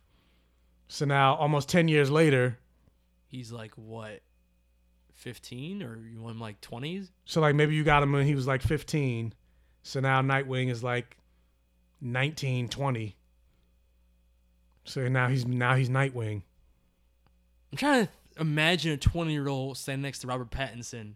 And if I would notice a difference. Like, I guess so, right? If you get a real 20-year-old, it'd be like, oh, yeah, okay, I can see you look younger. Because Robert Pattinson doesn't look old. So it's like... No, he doesn't look old. But, I mean, he's 33. Yeah. He's not old. His age is like fine wine. Yeah, I could see that. I'd be fine with that. Maybe he just means Batgirl and one Robin. Because I'm like, even... Well, I guess... Well, no, I guess if you got Dick Grayson and he's Nightwing, you got to have Batgirl because they pretty much showed up like a year apart. Yeah. I can see that. Save Tim Drake for later. Yeah, because they pretty much... That's how they got you got the whole romance between Batgirl and Rock because they pretty much grew up part of the back. And then Bruce fucked his girl. That's only in that one... No, he fucked his girl. That's only in Batman Beyond. That's not canon. And the comic, he got her pregnant. It's fucked up. Batgirl got an abortion. It's not canon. No, I think she lost the kid. It's not canon. No, it's canon. Speaking of things being fucked up, the final ending of Game of Thrones. People talking about being fucked up, but according to Bran himself, he's saying Isaac Hempstead Wright. He said the ending actually came from George R.R. Martin. It was an original plan all along, which I said on the show. I was like, no, more than likely, this is probably how I'm sure he wanted his books to end. But I'm also sure that he'll do a lot more. Yeah, how he got there, I'm pretty sure is not how he's planning on getting there. I'm pretty sure it's not how they got there in the show. Yeah. So I'm like, yeah, he's trying to make it. Well, yeah, you guys hate the ending, but that's how George R. R. Martin's gonna do it, bruh. It's like, no, I'm pretty sure he has. Like, he says he's gonna introduce unicorn in his books. Where's the fucking unicorns in your story? I can't see him not having Bran be more prominent toward the end, especially once the Night King starts happening. I'm sure he'll write it better. Which I didn't realize there is no Night King in the books. No, it's not. It's just those generals. Which is, I'm fine with that because it gave like a face to the White Walker threat. Or maybe even he'll introduce the Night King when the winter actually comes. Like, you don't know. He hasn't gotten that far yet in the books. But I just feel like Bran will have more prominence when the winter comes in the books. There's no way they're going to have him just fucking work some birds and just be like, what's the Night King doing now? Or, you're a good man, Theon. I'm going to go away now. Where? Where'd you go? I don't know. Unclear. None of that plays into the story. Questions that we still have. I mean, it's weird, though, that what he said there, what Bran said about like people's complaints or whatever, it's the same thing of like even Kit Harington and him. Is that part of your news? That's the next thing. Oh, well, by all means. Yeah, so Kit Harington checked himself into rehab for stress and alcohol. What were you going to say? Well, it was because of the stress regarding the finale and stuff like that in the last season. Well, he said the last season. And on top of that, the fact that, because I mean, if you do something like for a long time and then all of a sudden it's not part of your life anymore, that can be stressful. Yeah. I also read that he was stressing out ever since Jon Snow came back from the dead, because at that point all the focus was on him in the story. So his fan base blew up when Jon Snow became a focal point character. I mean, he always kind of was, but like that's when it got really big. It was like, oh shit, Jon Snow's the princess as promised. So like I kind of get that. But even like the stress of like feeling like, oh, people didn't like the last season and stuff like that. But I'm like, it's not because of you. Like, it wasn't because of your performance. It was because of the writing and how they didn't even use you as a character in the final season. Like, he was such a rich character, and in the last season, Jon Snow basically just had 2 lines. And I mean, I'm pretty sure he's been dealing with this stuff like long before this season, the show ended, but I guess it's just boiled over. Yeah. And then on top of that, maybe he just, obviously you can't check yourself into rehab probably like when you're still filming. So he probably like. I feel like actors take things too personal, but I think they're also just a sensitive people. Yes, we are. Creatives are usually sensitive. I'm also but at the same, it's like a lot of time, like, not to say that's the only reason you're doing, but like you're acting, you're on stage because you want people like you. Yeah. But I feel like... So it's like if somebody says they don't like you, it's like you do take it personally. But it's not people are saying they don't like him. They're saying they don't like the show. Yeah, but that's technically... But he takes it But yeah, because that's something that's something you're involved in. Yeah. So when people say shit like, "So all John did this season was say, she's my queen, and yeah, so I don't want it," he takes it as a personal attack on him. I'm pretty sure if you released Arrow Beyond and people said they hate it, you're going to take it personally. Yeah. You're going to start drinking. But I would go to the podcast next week like, people hated it. I'm checking into rehab, guys. Yeah. But I also try and distinguish between I look at the complaints and what the complaints actually are. I don't think anybody said, like, I don't like Jon Snow or I don't like Kit Harington's performance as Jon Snow. It's more like I don't like Jon Snow this season, but it's not because of his performance. It's because of what the show did with him. But I feel like he's looking at it as they don't like me. And I get it. I get it. I do get it. I just feel bad. I do feel bad. Because it's not your fault, John. And I mean, some of the comments, of course, with anything, comments are trash. Like, you got some people, how dare, like, he has no right to be stressed or out here. Like, he's rich. It's like, oh my God, really? So? Well, these are people that are poor and don't understand that, money doesn't bring happiness. Granted, they say that, but I'm like, I would sure love to fucking find out. Yeah, word. Let me be like, I want to fall. I want to get to the rise just so I can fall and experience it. Yeah. Right now, I'm still at the bottom. I want to see how much happiness money doesn't bring me. Yeah. But also with that, speaking of happiness, HBO's got to still be happy, even though Game of Thrones is over. They're still riding high on that dick because Pride Month. a show that I'm now curious to check out, Chernobyl, actually passed. Oh yeah, I heard that was really good. Not just Game of Thrones, but Breaking Bad and others as the highest rated show on IMDb. Wow. I've heard good things about it. It's about people getting radiation poisoning, right? I don't want to be depressed. It's about Chernobyl, yeah. Yeah, I don't want to take that ride. So yeah, it's now the highest rated. Planet Earth 2, which I've never heard of, is number 2. Game of Thrones is now number 6. Damn. Well, that last season probably brought down a lot. Yeah. Firefly is actually in the top 25. It's number 23. Avatar: The Last Airbender is number 15. I'm like, where the fuck is Buffy on this list? Not on it. for good reason. Fuck. But anyway, speaking of something else that's not on the list of top 25 or whatever, only because I heard season 4 was trash, but also because Aaron McGruder wasn't part of it. But Boondocks has been confirmed for season 5, which they haven't said if Aaron McGruder was a part of it. So I'm like, if Aaron McGruder's not part of it, I don't give a fuck. Yeah, I don't want it. Yeah, I don't. Just like season 4, he wasn't part of it, so I don't give a fuck. I'll become Jon Snow. I don't want it. Yeah, I don't want it. But yeah, so it's coming back, same the cast and everything, but whatever. Like that's why I'm like, I just need to know if Magruder's part of it or if they're doing it again just to like do like season 4 where he wasn't part of it, but they still want that money. Like without him, but also I'm just like, Regina King is like, is she coming? She's super busy now. Like she's part of every fucking thing. She's directing and she's in Watchmen. Wait, what? She was the voices, right? She was the voices of Huey and what's his face? Her brother. Oh, the brother. Yeah, Huey and just Stewie. Yeah, I was about to say Stewie. Riley. Yeah, Huey. She was the voice of both. What else is she doing now? The fuck? But yeah, she's in Watchmen. She's directing. Oh wow. Man, fuck, man, just sit in the booth for a couple hours. She just won an Emmy for something that she did. I feel like she would come back. And she better, because the voices of Huey and Riley like kind of made that show. That was it. I don't think else to say. That was it. Okay. You a bitch ass nigga. Like I need that voice for Riley. Her voice made the offensive shit he would say funny. Well, speaking of somebody making a role, Keanu Reeves made the role of John Wick. Yeah. He also made the role of Neo.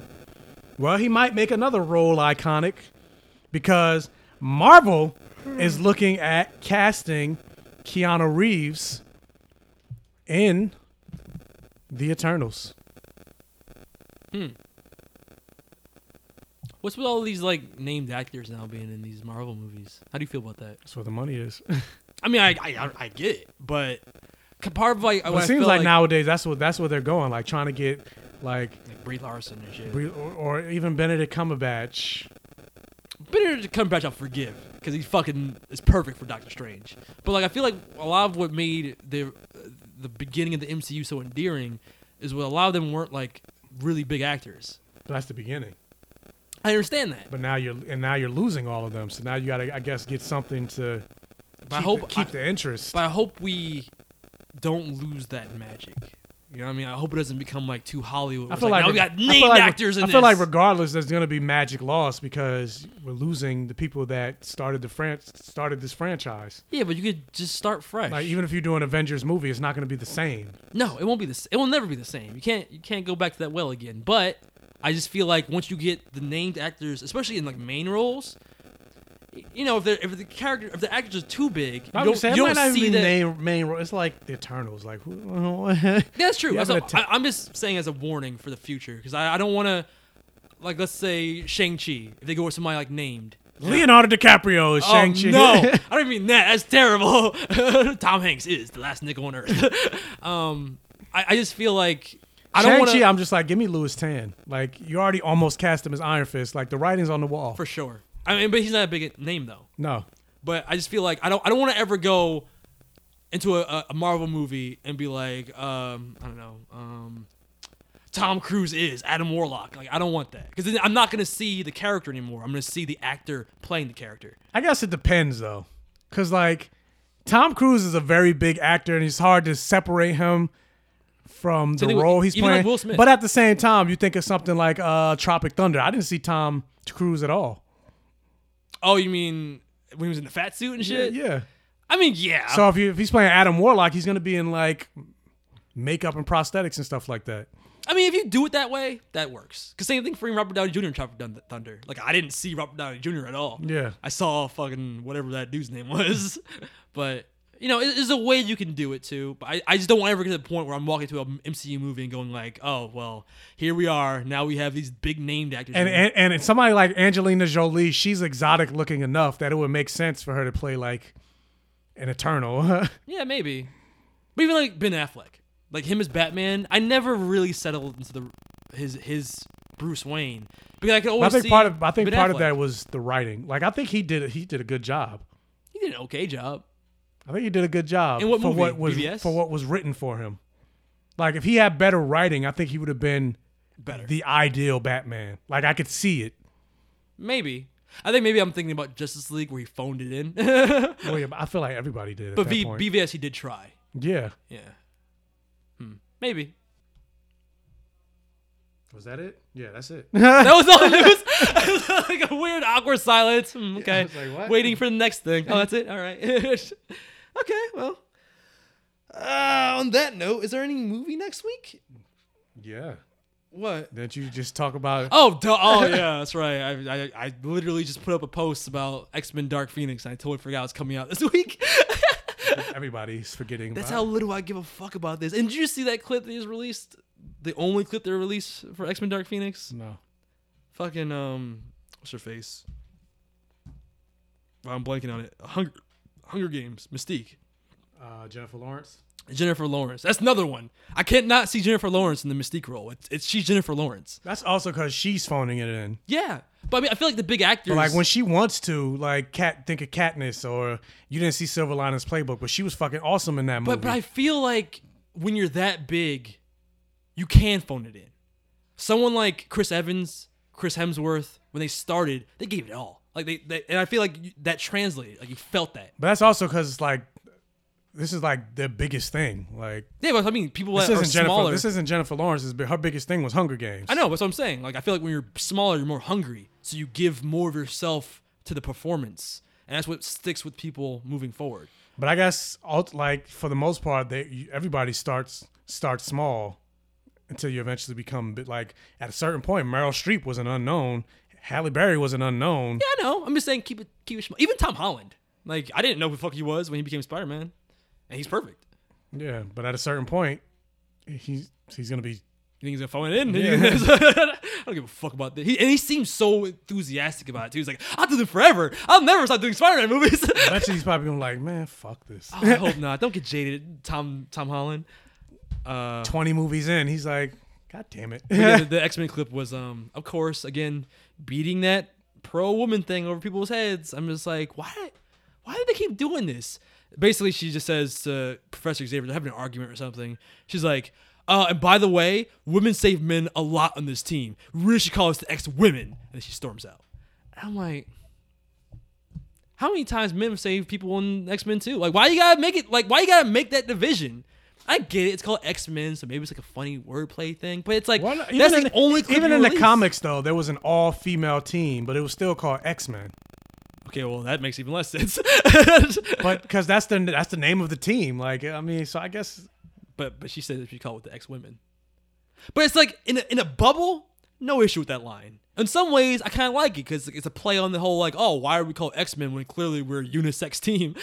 But it's just because that's the only clip they've released, like a full clip. It's like, are you trying to get brownie points from like, oh yeah, yes, Queen? Like, are you trying to get from that? It's kind of like the they I guess they want to get like the Lego points. Remember the Lego points? You're a master builder. You save the world and everything like this. But yeah, he's the lead or whatever. And you're like, oh, that's good. But it's so funny. Like in that scene, I was okay with that. Maybe it was before I started to actually see the trend happening over and over again. But that was like tongue in cheek. It was funny. I'm like, that's fucking true. Why? I was just saying, but that was true though. Yeah, it's not like that's it's not like a Supergirl thing. Where it's like you have to downgrade Superman to make Kara look good. It was like no, she was the more almost the same thing with like Ant-Man and the Wasp. You kind of said thing like with Wasp. It's like she's the more capable person. Like she should definitely put on the suit. Like she actually trained him in the movie. So it's like I like it when it makes sense. But when a line like that, it just feels like you're pandering. Because, like, men save chicks a lot on this team, too. I don't think you should be like, oh, but I should call X-Women because women save men all the time. Like, we're a team. We save each other. Wolverine. I mean, how many times have Wolverine saved a day in these movies? A lot. He's not in these movies. Well, in the franchise, he is. Doesn't matter. The franchise. Fuck the franchise. Nothing is canon.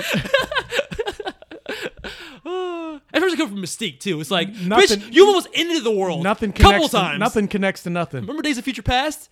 The whole plot was about you fucking shit up. That wasn't her fault. How was it not her fault? Because plot. But it was her fault because it's a plot. It wasn't her fault. No, they stole her blood. Yeah, but it all came down to her making the choice of shooting the president or not. And if she did, it would have fucked everything up. Because it would have started the Sentinel Project or whatever. It's not her fault. Fuck the president. Yeah, pro women. I don't know. This is my 2 cents on it. I've become like the anti-pandering guy on the podcast. Like, stop it. Stop giving the people online ammo. Meanwhile, happy Pride. Woo! That's not pandering. That's deserved. Is it though? Yes, gay people need a month. You're right. I mean, I was joking in the beginning of the podcast. Like, every other month is straight month. It's always straight time. It's pandering. Why can't straight people have a pride parade? Why can't white people have a month? Black people have a month? It's bullshit. Yeah. I've never been to a pride parade. Well, let's go. All right, let's do it. And make sure you wear a rainbow thong. What? I don't even know if I'm working that. I don't even know when parade is. I might even be You're a bad gay person. You should know these things. I went last year, but I went by myself. Oh, that's depressing. Yeah. Celebrate by myself. It's a party just with me. Yeah. I didn't have anybody to make out with. So yeah, we can make I feel like I would get hit on a lot. Yeah, listen, let's make out. No. That's the whole point, Jordan. Is that the whole point? Yes. It's pride. I posted that Arrow Beyond clip and I got a couple messages from dudes going like, thick Arrow. I'm like, not a single woman hit me up. These are all men. Like, what's going on? Yeah, you like that, right? It's kind of flattering, but I'm just like, why couldn't it be a girl? Like, God damn it. Do girls do that? I guess not. I guess maybe just thirsty dudes. Gay or straight, dudes are still thirsty, huh? Yeah. Oh, okay. Nomadic, gay, straight, or bi, lesbian, transgender life.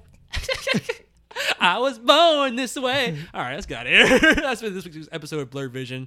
I've been your host, Jordan, with... Oh, I was trying to think of another gay song. I was like, your name? What's happening? Wait. I know. That awesome song. I'm not gay. I'm not gay. When a dude walks by with it. I was thinking of something else. I love that song. Oh, yeah, it's Michael, but yeah. I love this song too. God damn it. Ow. Jordan's coming out, guys. I'm coming out. Come out. What you don't see is him Jordan, him dancing to the song. Who's coming out? Really? I'm already out. So do you have a story to tell? Look, I'm be honest with you. I love this song. I love I'm just a no. Was not I'm just a girl. The other one. Girls just wanna have fun. Girls just wanna have fun. They just wanna. I sing that song so loud in my car. I'm not even in front. Like maybe I was born the wrong sexuality. I mean, didn't you tell me your grandmother thought? Yes, my grandmother thought I was gay at one point because I didn't have a girlfriend for so long. No shame. Happy Pride. Happy Pride Month. All right, let's go. Bye, guys. Bye.